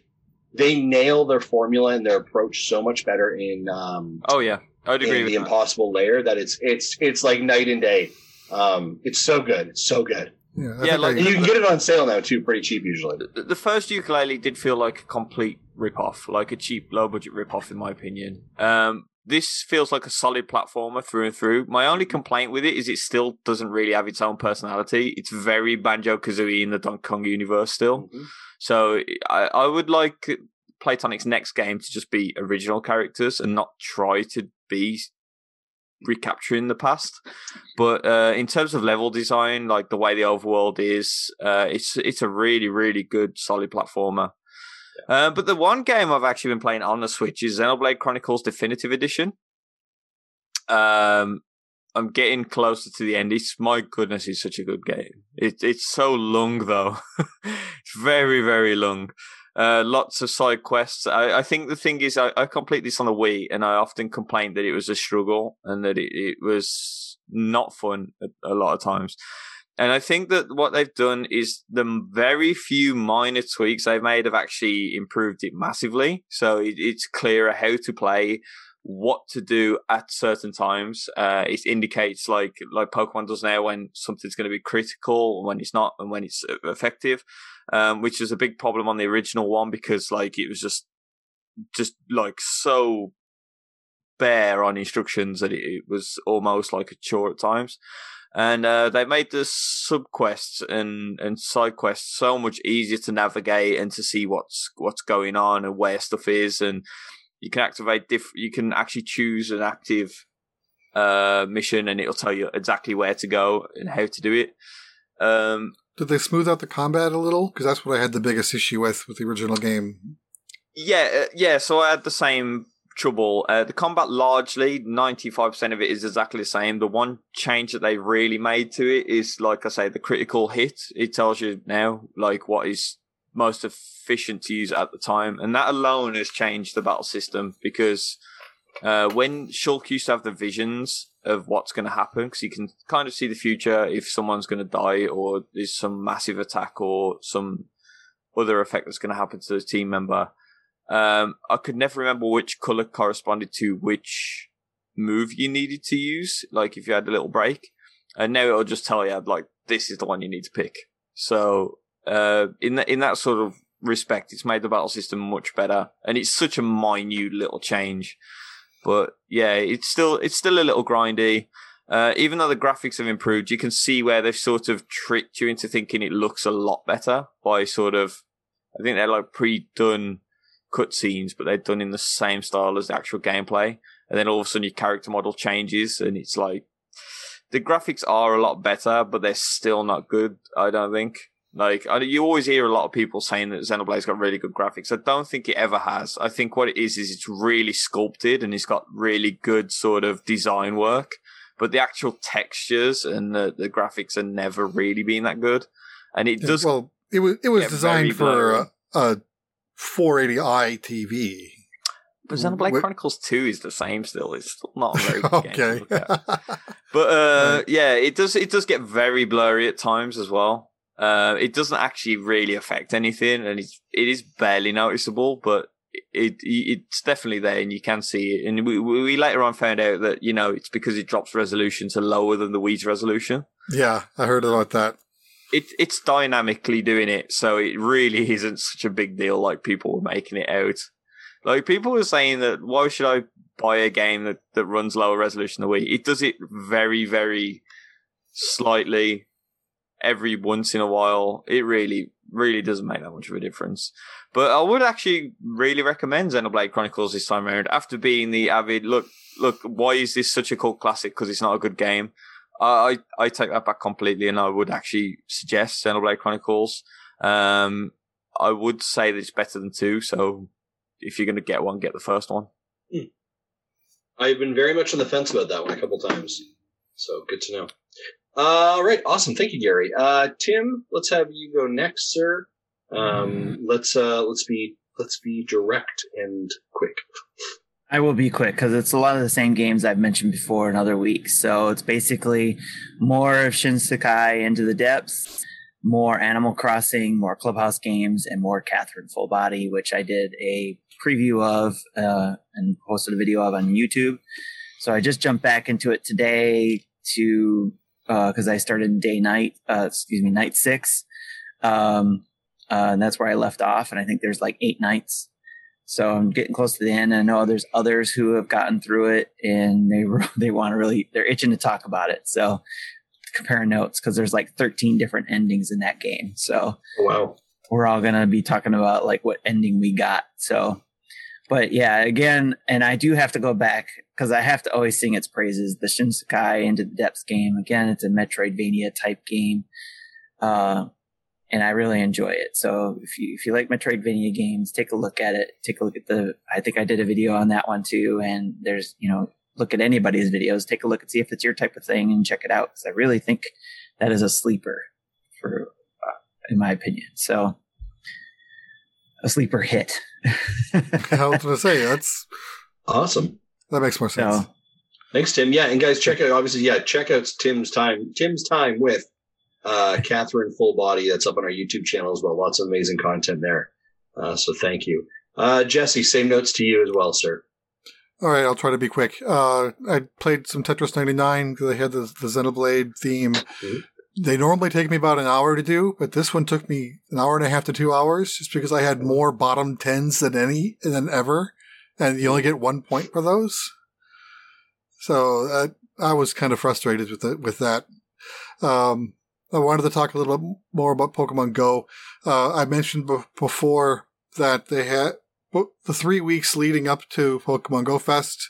They're doing these special missions, and if 1 million people in each team finishes their group, then it'll have more spawns in the during the fest. And like the Valorians finished theirs like on the second day, so I'm presuming all 3 teams did it. But what I didn't realize was after you finished, you have 3 pages worth of quests once you finish. The last one was catch 50 Pokemon. That's at least 15 different species, and you have to have 1 excellent throw. That once that was done, it unlocked a 4th page that I didn't know it was going to unlock. It was like a kind of a bonus difficult one. And then I saw that and went, hell no. I had to do 100 Pokemon catches, and this is all before it expired Thursday night, and 50 excellent throws. And I have a hard time with 1 excellent throw a day, much less 50 in 4 hours. So that wasn't going to happen. Jeez, yeah, no kidding. So week 2 will start tomorrow. I presume it'll be a similar type of thing. We'll see how that goes. Animal Crossing New Horizons. I had issues with the swimming. I heard that you could buy it from Timmy's shop, but I didn't see it, the suit.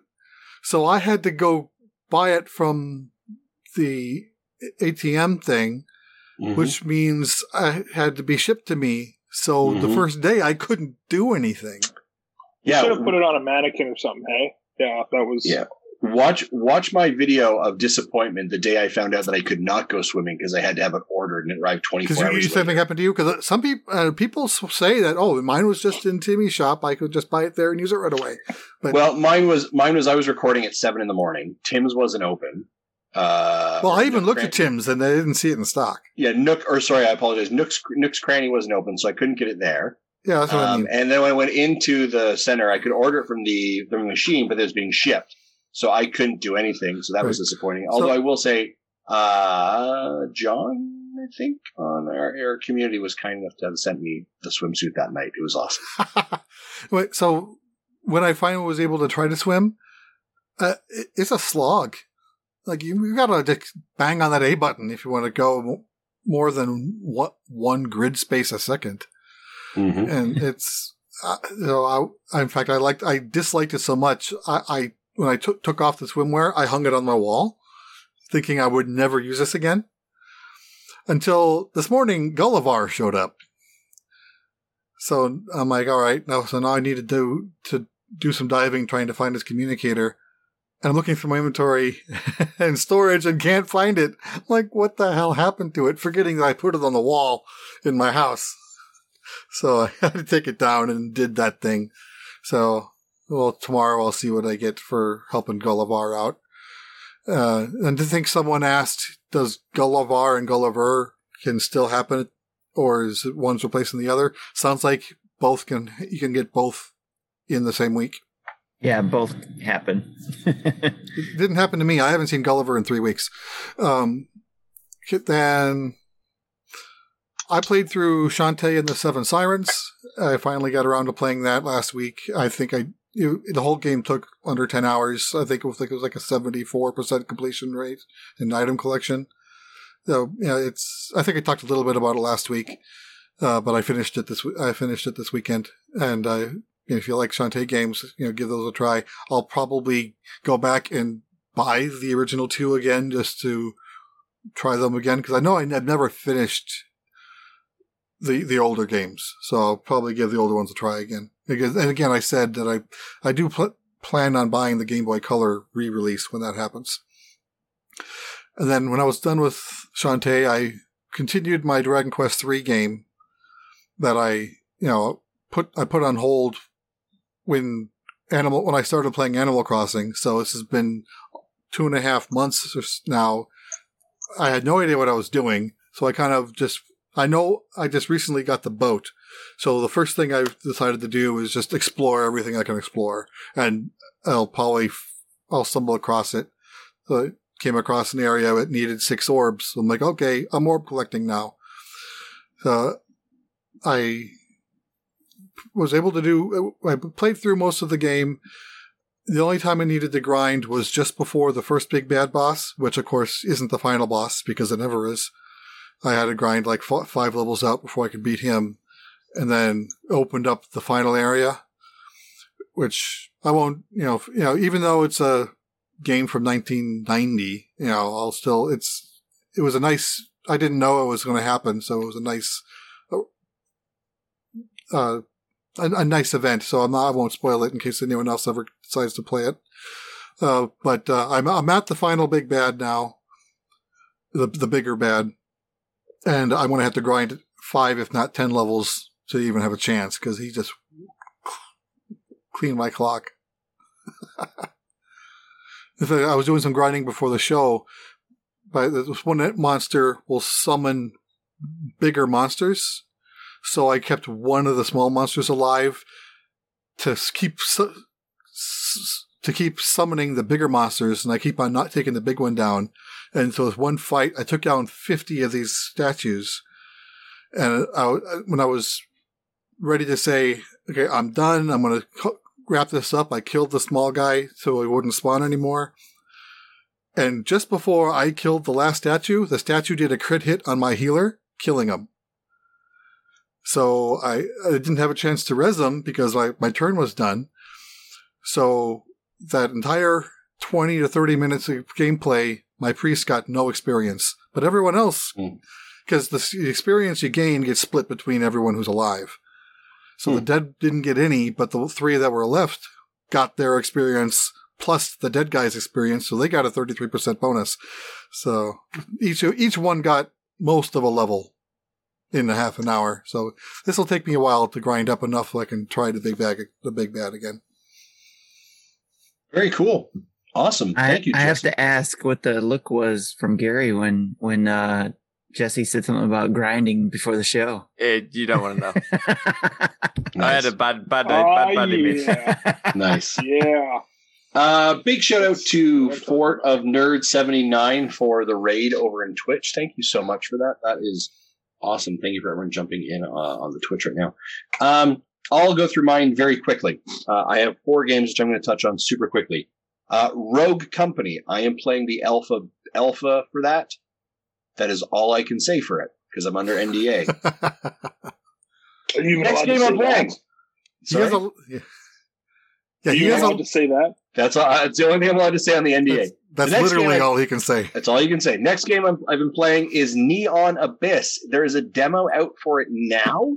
Check this game out. This is an absolute ton of fun. It is a frantic roguelike action platformer. Very rarely do I play a demo. Usually I'm like, oh, it's demo cool, and I'll just kind of like finish it and let it go and make my decision on it. I kept thinking about Neon Abyss after my demo. So that was a pretty good sign. Something really sat with me, and it's really a ton of fun. Check it out. I love the kind of the art style. I love this kind of neon look it has, this kind of cyberpunky look. It's just over the top, ridiculous, super fun. Check out the demo. I have a review code for it, so I'll have more coverage next week when the embargo is out for that as well. I've also been playing Vigor. Vigor dropped yesterday, Wednesday. This is from Bohemian Studios. There was a demo or a closed beta for this game back out in April.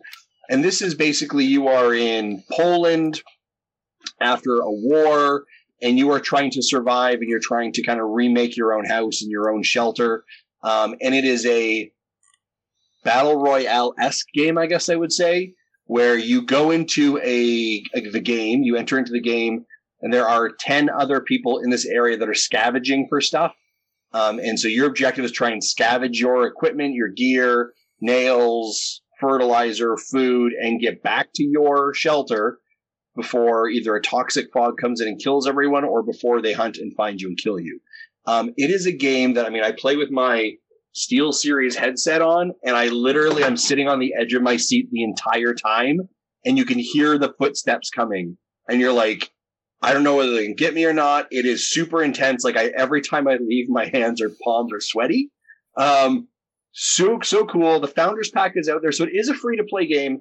They have introduced it with a Founders Pack right now. So you can pick it up for, I think it's $25 Canadian. So probably 20 USD.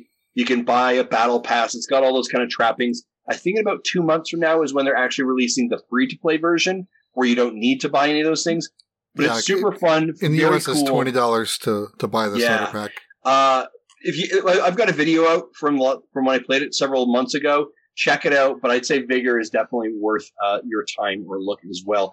The other game I'm going to mention right now is Crosscode. I have been talking about this game for about 2 weeks now. Embargo is finally up. I can talk about it. It's in the eShop right now. If you liked games like Chrono Cross, if you like games like Zelda, if you like JRPGs or RPGs or Final Fantasy III or Final Fantasy VI, if you like MMOs, this game is all of that blended together in this wonderful combination of a game. I absolutely adore Crosscode, and it is done in a 16-bit Super Nintendo art style. It is so cool. And I'm not just gushing on it. You can check right now, like Kotaku wrote some articles about it. Like a lot of people are talking about, praising about it. There is some, it is like it is designed or built back in the early 90s, but has 2020 modernization of gameplay. Like fast travel is introduced almost off the start. So instantly you can fast travel back and forth. There's some great dialogue trees that you're like, what did they say? You can literally go back and say, like, scroll through the dialogue. Oh, there it is. That's what's going on. It's really cool. There's branching skill trees, lots of cool side quests, puzzles like Zelda puzzles and dungeons. It is super cool. Crosscode would be my recommendation. Yeah, I'm kind of thinking about that because the thing that's holding me back is it being in an MMO world. Does it play like an MMO plays? Because the MMO world part of it is kind of weird. So your character is playing in an MMO. Right. So what happens sometimes is there's like parties that come by, and you're like, okay, hold on a second. So there's just there's lots of people in there, and like your party members have to come online for you to invite them into your party, and they'll be like, yeah, I've been playing too long, I'm out, and then they leave, and you're like, my party disappeared. But it doesn't feel weird. But like everyone else can leave the MMO, but you can't. So if I'm burned out on MMOs, is the gameplay not so much MMO like? Is more gameplay is not the gameplay is not MMO like. It's the environment is an MMO. Yes, correct. Right. That's a better way for it. Yeah, I'm thinking about checking this one out when I have the chance. Probably after Paper Mario. Again, for context, for a person that is not a JRPG fan, I was just going to say, or an RPG fan. You're not usually one for RPGs. This and can you say, what is this one called again? Crosscode. Okay. Check out the trailer. We do have, like a Super Nintendo here saying a game within a game. That's some Inception craziness. At times, my brain is like, wait, what's going on here? But it's very, very cool. Yeah, knowing that the character is in an MMO reminds me of like Sword Art Online. Yeah, I don't know if you know that. I'm loving the sprite art in this too. Yeah, like I said, it is 16-bit Super Nintendo sprite art. Reminds you at times of Chrono Trigger, of Final Fantasy VI, Final Fantasy III, but has these trappings of what we expect RPGs nowadays to do and do well. So it's this like modernization of an old classic. It's so cool. That's super cool. You got your hour and 23-minute video of your playthrough, your Let's Play. Yeah, I have that up on YouTube as well, so you can check that out.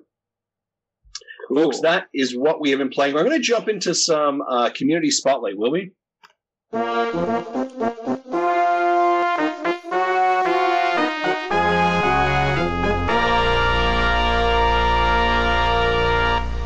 So because Zach was coming on the show, a lot of people put in from our Patreon, folks put in questions to Zach. We're going to tackle those in a couple seconds, but we do have a kind of one general topic for everybody, and then Zach is basically be like the Zach show for 20 minutes.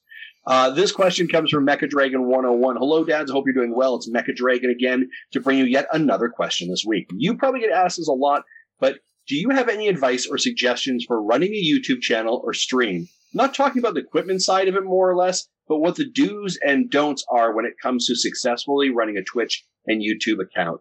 I hope that all makes sense and look forward to the podcast. I think it's interesting because I think we all have various degrees of experience in the YouTube streaming kind of world in relation to it. So some do's and don'ts. So I think give a joke answer first? Sorry? Go for a joke answer first, Jesse. So if you're on Mixer, keep your shirt on. There you go. That's a great point. Also, joke's on you. You can't be on Mixer. Yeah. Right. Too soon? I don't know. Maybe. Could be.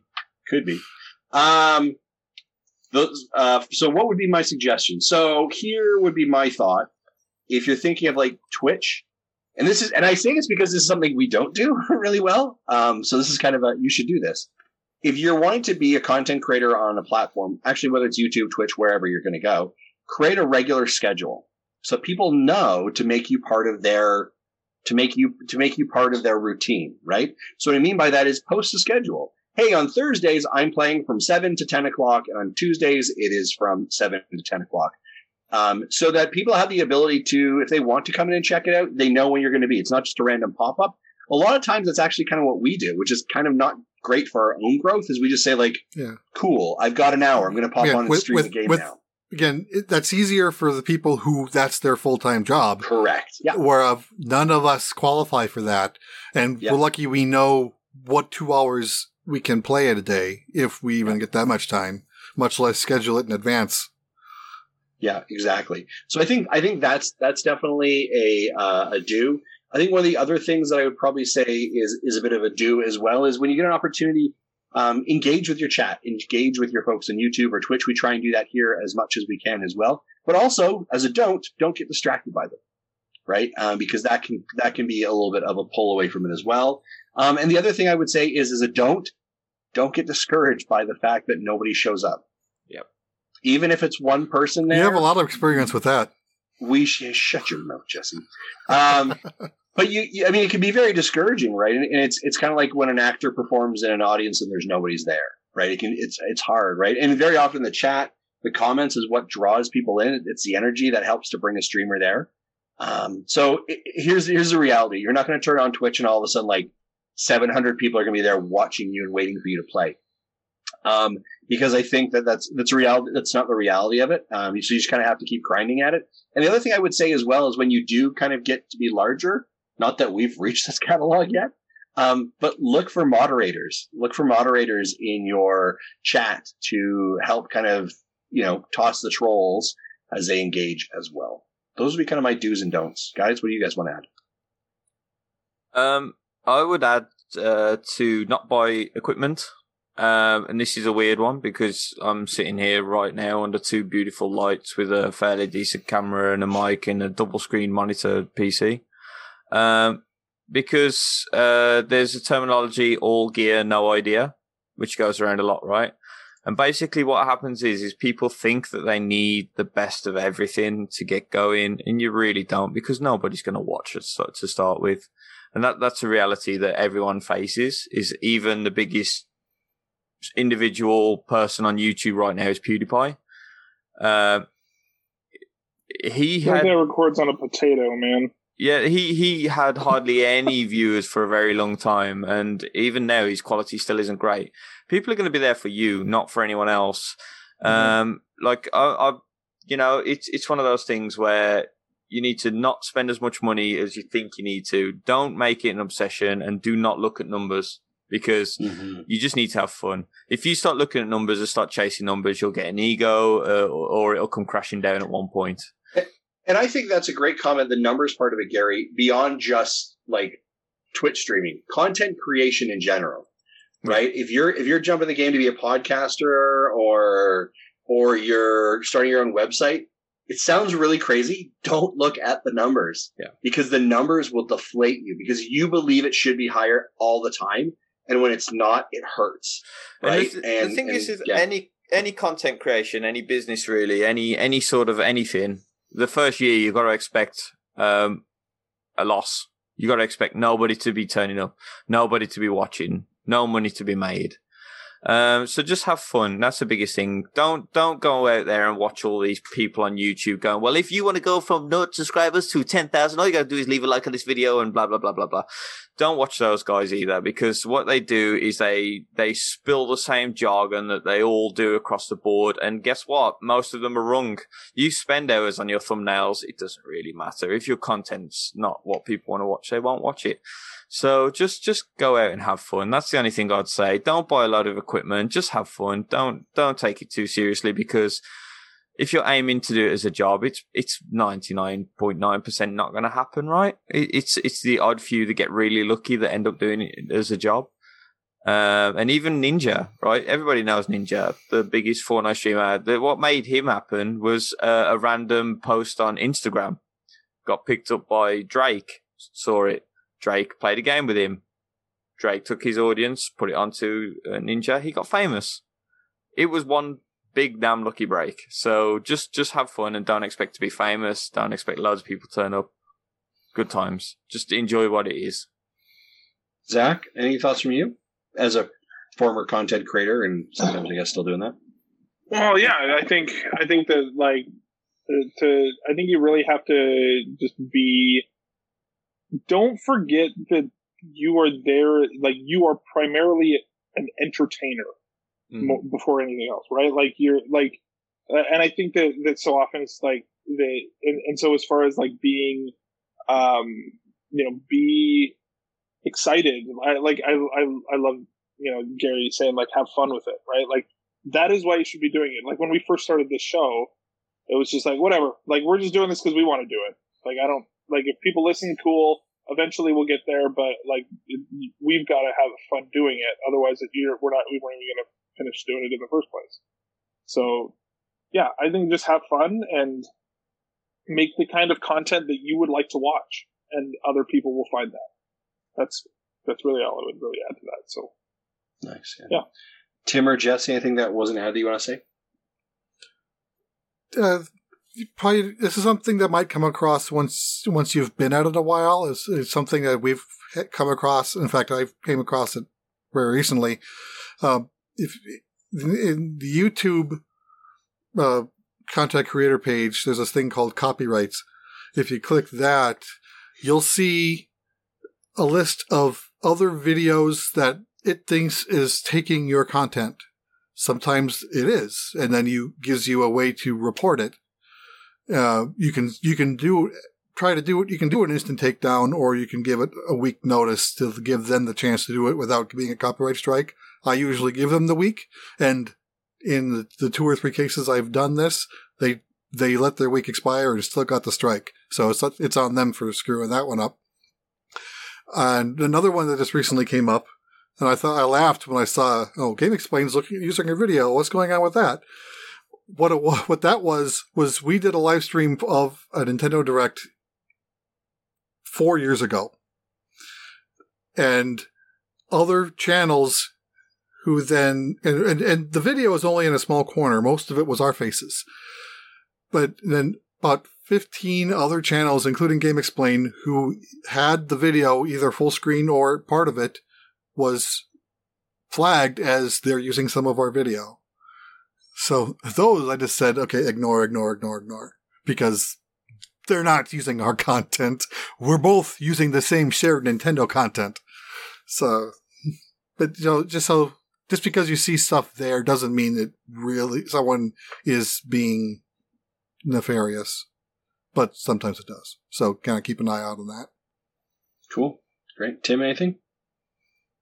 So I'm probably the newest out of all you guys doing this kind of stuff. So the only thing I could say is don't stress over anything. Like Gary said, have fun. And because there was a point where I was starting to stress over it. It's like you start getting some compliments and you feel like you're doing well and you get those compliments and you're like, okay, I got to do better. I got to do even better. I got to do it better than I did last time. Get more compliments. I got to do better. So you start stressing a little bit about that. So I would say, don't stress, just have fun with it. Be you and do it. If people start liking what you're doing, just continue doing what you're doing. Have fun and enjoy it. 100% agree. 100%. So yeah, hopefully that helps Mega Dragon. The next series of questions are for Zach from Patreon. So as again, we'd mentioned before, Zach was joining us, and so Gary just left. Turns off his webcam. He's like, nope, I'm not. I'm out. But they're excited to be here. So, Zach, these are for you. Cool. Mark Ham asks, hey, how has your practice been? As I understand it, you stopped being a regular on the podcast due to taking on a job in the psych field. What is it exactly that you do in an average day, and what is your most memorable experience since beginning that work? Yeah, I guess we could probably say if you're able to even speak to that, Zach. Oh, I mean, I can speak in generalities. I can't. Like the last question, I can't. I don't know if I could necessarily. I can speak in generalities. So I'm a psychologist. So basically, I'm a therapist. Is what I am. So people come and talk to me about all sorts of stuff, right? And we have a very specific approach to therapy where I work here at Shift. So I guess basically what I do is, I'm a therapist. I also am involved. I'm getting actually more involved in like the management of the company here. I'm involved in marketing. So I do like I'm involved in the podcast that we do here. I'm involved in what's known as quality assurance. So basically making sure that other psychologists are doing what they are hired to do. And I'm a therapist. So I talk to people about, all the terrible things in life that have happened and help them feel better about it and try and problem solve stuff in their life. So, yeah. I don't know.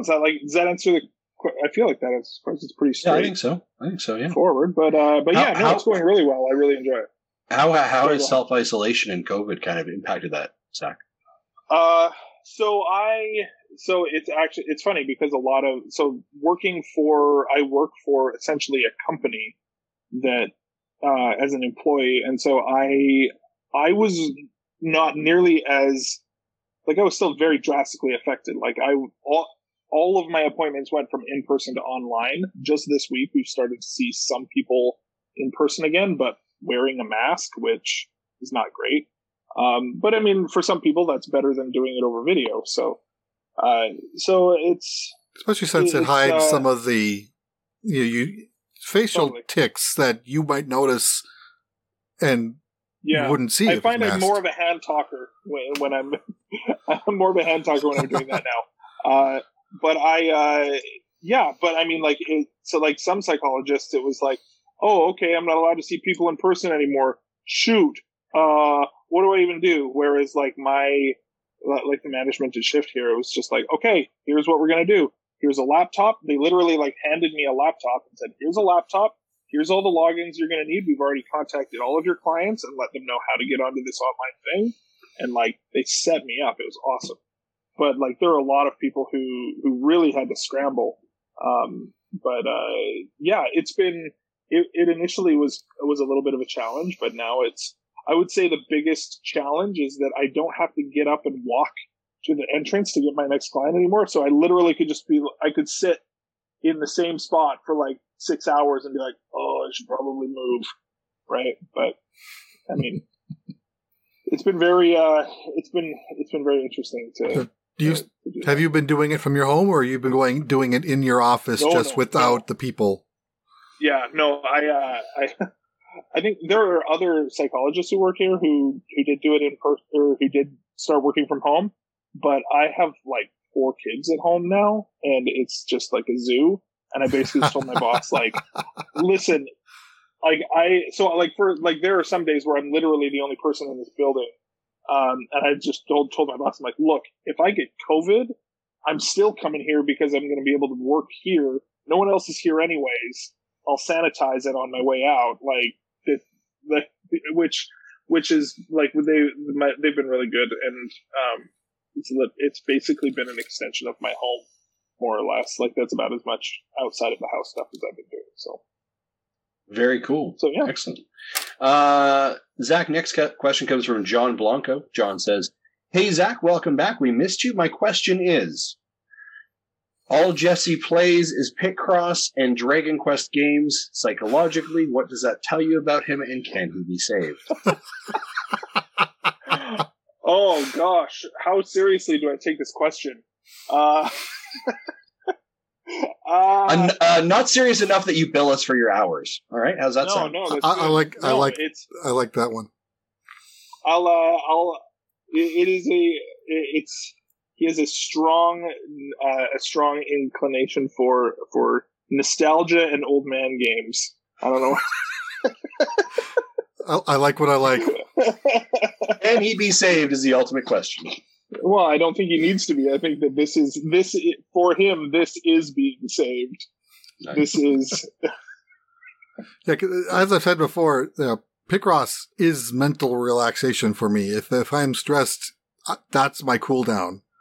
Totally. Yeah. Well, there's something without getting too much into it, Picross is, there's a lot of, it's very meditative almost. And really even old games that you're familiar with, right? There's an entire thing in there of something that is familiar is, can be very therapeutic. The last road trip when we went to Pennsylvania a few years ago, if I didn't have the Picross games in my 3DS, I probably literally would have flipped. Yeah. Totally. Okay. Next question comes from looks like Chan Benoit, and says, I think it's probably Chad, but that's Chad. Oh, okay, that's gotcha. I thought so too. I was like, maybe I read that wrong. My typing is awful, apparently.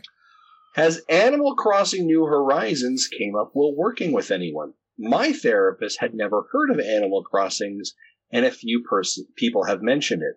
It's my escape on rough days. By the way, we miss you. Hope things are well, but Justin doesn't miss you. He still thinks you're a jerk. That's fair. Actually, it's as you're reading this question, I'm laughing because absolutely it's come up. It's come up with a lot of people have actually talked about how it's just been this nice get away from things, relax. Like, I think for a lot of people, there was a lot of a lot of this whole situation has been just, there's a lot of lack of control in things, right? And just like, okay, well, how do I relax and escape? And there's so many unknowns, and but I can just go and talk to Nate, and yes, he's wearing an Apple dress, but that's okay. Like, this is just a nice relax, I'm going to go and get, harvest my fruit. And in fact, I've actually suggested it to a couple of people who I knew were gamers, and they're like, yeah, you know what, I've been thinking about that, because it's something that is, again, it's a de-stressor. It's something that is, it's just relaxing, And so, yeah. I wonder if also there's a part of that as well, the routineness of it. Do you know what I mean? Especially as I think of like March and April and May and COVID, of this like, no, I get up and I get dressed and do my thing, and then I go to Animal Crossing, and then I'm going to go do these 5 events in Animal Crossing, and it creates structure and routine and rigor. And I think that idea of control, right? I think that's a very important thing. We've talked about that several times in this show. Probably one of the reasons why it's so successful was because of, in a time that we feel we have no control over anything, I can control this very small thing and make it peaceful and make it exactly how I want it to be, and have that like a pure escapism, right? In an ideal place, right? Yeah. We're literally, well, and especially with this one, right? Like, everything is in your control. Hey, you want to like rearrange the entire island? You want to go over here and you want to make this certain thing? Like, yeah, do it. And it's just simple enough. Like, I also wonder if there's a certain level of like, I don't mean this in like a cynical way, but like this like illusion of social connection with your villagers. Like, I miss people, but there's that chicken down the road that I can go and talk to. And yeah, maybe about 3 out of 4 times she says something she's already said before, but every once in a while she surprises me and makes me laugh, right? Like, it's a lot of that sort of, just a little bit of that connection, which I think it does pretty good with. So that's cool. Very cool. By the way, his comment, Chad's comment was, by the way, we miss you. Hope things are well. I added but Justin doesn't because he's a jerk, kind of thing. So just as I don't want to throw Chad under the bus. You know what I'm saying? Like, that was my comment. That's okay. Hey. Michael says, hey, how you doing? How are you getting any work done at home with 4 or more? I don't know, busy. 4 or more. I don't know how busy you've been during COVID. Okay, there we go. Okay, I was like, I read that wrong. There was okay. Kids. I feel like the last time on we. Yeah, sure. I think the last time you were on, you were talking that was not possible anymore. Yes. Yeah, the bridge is out. Yeah. The commentary there is, I have a single 9-month-old, and I feel like my entire day just flies away. So I guess Michael's question is, how are you surviving with 4 children in your life? So I would say that's why I still come to the office, is the first one. So if I had to work at home, I wouldn't. I would say, as far as actually getting anything done that I want to do, it's tag team with my wife, right? Like, we're like, hey, I need to go do this. Can you watch all 4 of them? And then I will watch all 4 of them, and you go and do something that you want to do. That's super important for us. In fact, I feel like that has almost, not entirely, but that is almost, there's part of that has almost replaced what used to be date nights. Is now, I will take all 4 and you go do something with nobody. And like, every once in a while we'll have dates and we'll connect and stuff like that. But sanity maintaining things is pretty important. But yeah, I mean, I think that, and then just like evenings, it's funny, because I don't know if anybody else here has had this, but staying home with having my kids stay home all the time, I feel like this has actually been really valuable. Like, I feel like I actually kind of got to know my kids over the past few months, right? Like, in a way that otherwise, like, because everything was so busy, this has been a time that I actually am like, oh, well, you know what? Let's sit down and hang out. And I will sit and watch, I'll like play D&D with my son, or for some reason, the thing that me and my daughter connect with is we'll just sit and watch fail videos on YouTube. And like, both of us are dying laughing. She's like, Dad, can we watch more fail videos? right? But yeah, so those are the kinds of things that honestly, you just kind of get used to it. I don't know, just like floating downstream. So as long as you don't put on episodes of our podcast. No, yeah, well, for a fail video. No, yeah, for a fail video. Yeah, it's just, man, it's a train wreck. I don't know. No, it's good. Yeah, great question for Michael, and obviously, Michael, congratulations on the 9-month-old. We have all been in those pains. We know what that's like. You just feel like you're putting your head above water. Good news, it gets better, and then you get dunked again. So just when you've got enough breath, you'll go back underwater. Good luck to you. Yeah. Or remember when I said that all my kids were out? We have a kid back. Oh, no. She had, the oldest one had some rough times, and so she's home again. We're helping her get back on her feet financially, and then when she's able to get on her own again, then we'll give her the push. But for now, she's home again. Sure. Yeah. Final question. I think this is coming from Jesus, and I think Zach, you probably covered a lot of it, but we'll just, if there's anything here that hasn't been touched on, gives you an opportunity. Zach, it'll be great to have you back. How's a family? Last year on, you had just had a little one. We've just had our own little girl. She's fixed to be 9 months old. So I'm definitely 6 months old. Definitely fixed to be a Nintendo dad. How's work for you? How's work for what you studying going? I know that not a lot of people work right now in that they studied for, but how has it been working for you? What games have you been playing, if any? I know that you might have as much time to play as you would like. I hardly do, but it would be good to hear from you as well. See you on the show. Oh, you didn't finish the rest of it. Justin, bring the shirt removal action. You did, yeah. So now you can read the notes. Now you can read them, and I'm reading you the question. You could have just read the question. It's good. No, you're good. Yeah. So I feel like I answered a lot of that already, but things are going really good. I'm excited. Yeah, it's been fun. It's busy. Like I feel like I'm always busy, but like in a good way. Like especially lately, like being busy with work is not something to complain about for sure. So that's, it's been really fun. It's been good. It's I do not get as much time to play games as I used to, but I feel like also it's nice to be able to, like, I find that when I don't know if you guys have been like this, but I find that the busier I am, the more the more I just kind of have my go-tos, right? Like Animal Crossing or Pokemon, or like the Pokemon game that came out, kind of chugging through that, or like actually Star Wars Pod Racer is a good one for that, like a little like jump in, do a race, be done. My wife got me for my birthday, she bought me a projector, and so like we've got it set up in our bedroom of all places, and with like my second dock in the projector. So I'm like, all right, pod racing time, or whatever it is. It's cool. It's been pretty fun. So I've been wanting to get like a big thing to like put it outside and like put it in the backyard to watch a movie or something like that, but I haven't. I have yet to rig up some sort of like outdoor TV screen. But that's the plan. And we also got a projector. We also got a projector, and we're putting it against the side of our garage. The projector. Ooh, yeah. We've got like windows on the back. We've got like a very long, like narrow yard, and so like it's gonna have to be in the backyard, but the windows are in the backyard. So I'm gonna have to like.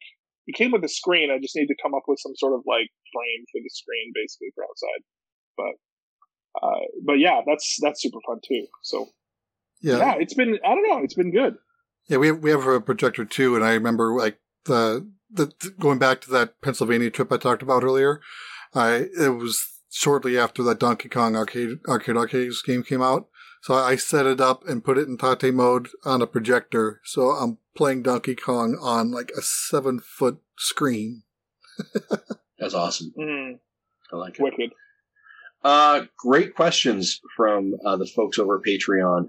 And I think without a doubt, Zach, people are happy to have you back for an episode. Great to reconnect. I think the community misses you, and that's great. All right, folks, before this ends up being a 3-hour podcast, which is getting mighty close to being, I think is a great time to wrap it up here. So Jesse, let's start, I guess, cueing that closing music. Huge thanks to our Patreon producers, Chris Mears, David Ernsberg, Sean Abbott, and Antonio Contreras. Let me also say this before I move on. Huge thank you to everyone who is supporting us over on Twitch, whether it's your Twitch Prime subs, you've subbed to YouTube, you're helping and promoting and retweeting us, you're over on Patreon. Thank you so much for all of the continued support you provide us. We greatly appreciate it. If you're interested, you can head over to our website, and it is nintendodads.org, and you can find our latest YouTube videos, tweets, podcast episodes, links to our Patreon stuff. And if you want Nintendo Dads merch, you can still purchase that. You guys have a website? We have a website. A lot has changed, buddy. You should probably check it out. You can also find us in all kinds of places. We've had it for a year. Patreon, we had to pay for Twitch, we've had to pay for it again. Instagram, YouTube. Type in Nintendo Dads, and you can pretty much find us anywhere. Of course, if you have an email or you want to email something, send us over to nintendodads@gmail.com. We can still take voicemail. Call us at 929-25-NDADS or 929-256-3237. Big thanks to OC Remix for the music you've heard through the show. And of course, you can download us on your favorite podcast catcher of choice like CastBox, iTunes, Stitcher, Google Play, and Spotify. And while you're there, hey, 4 or 5-star reviews, we'll take those. 3s, 2s, or 1s, head over to the Cup of Joe podcast and give them that. Because that is not us, and I don't care who that is. For myself, for Jesse, for Tim, for Gary, and for an OG Zach Erickson, be well, take care of each other, and we'll see you next week. Bye-bye. Later.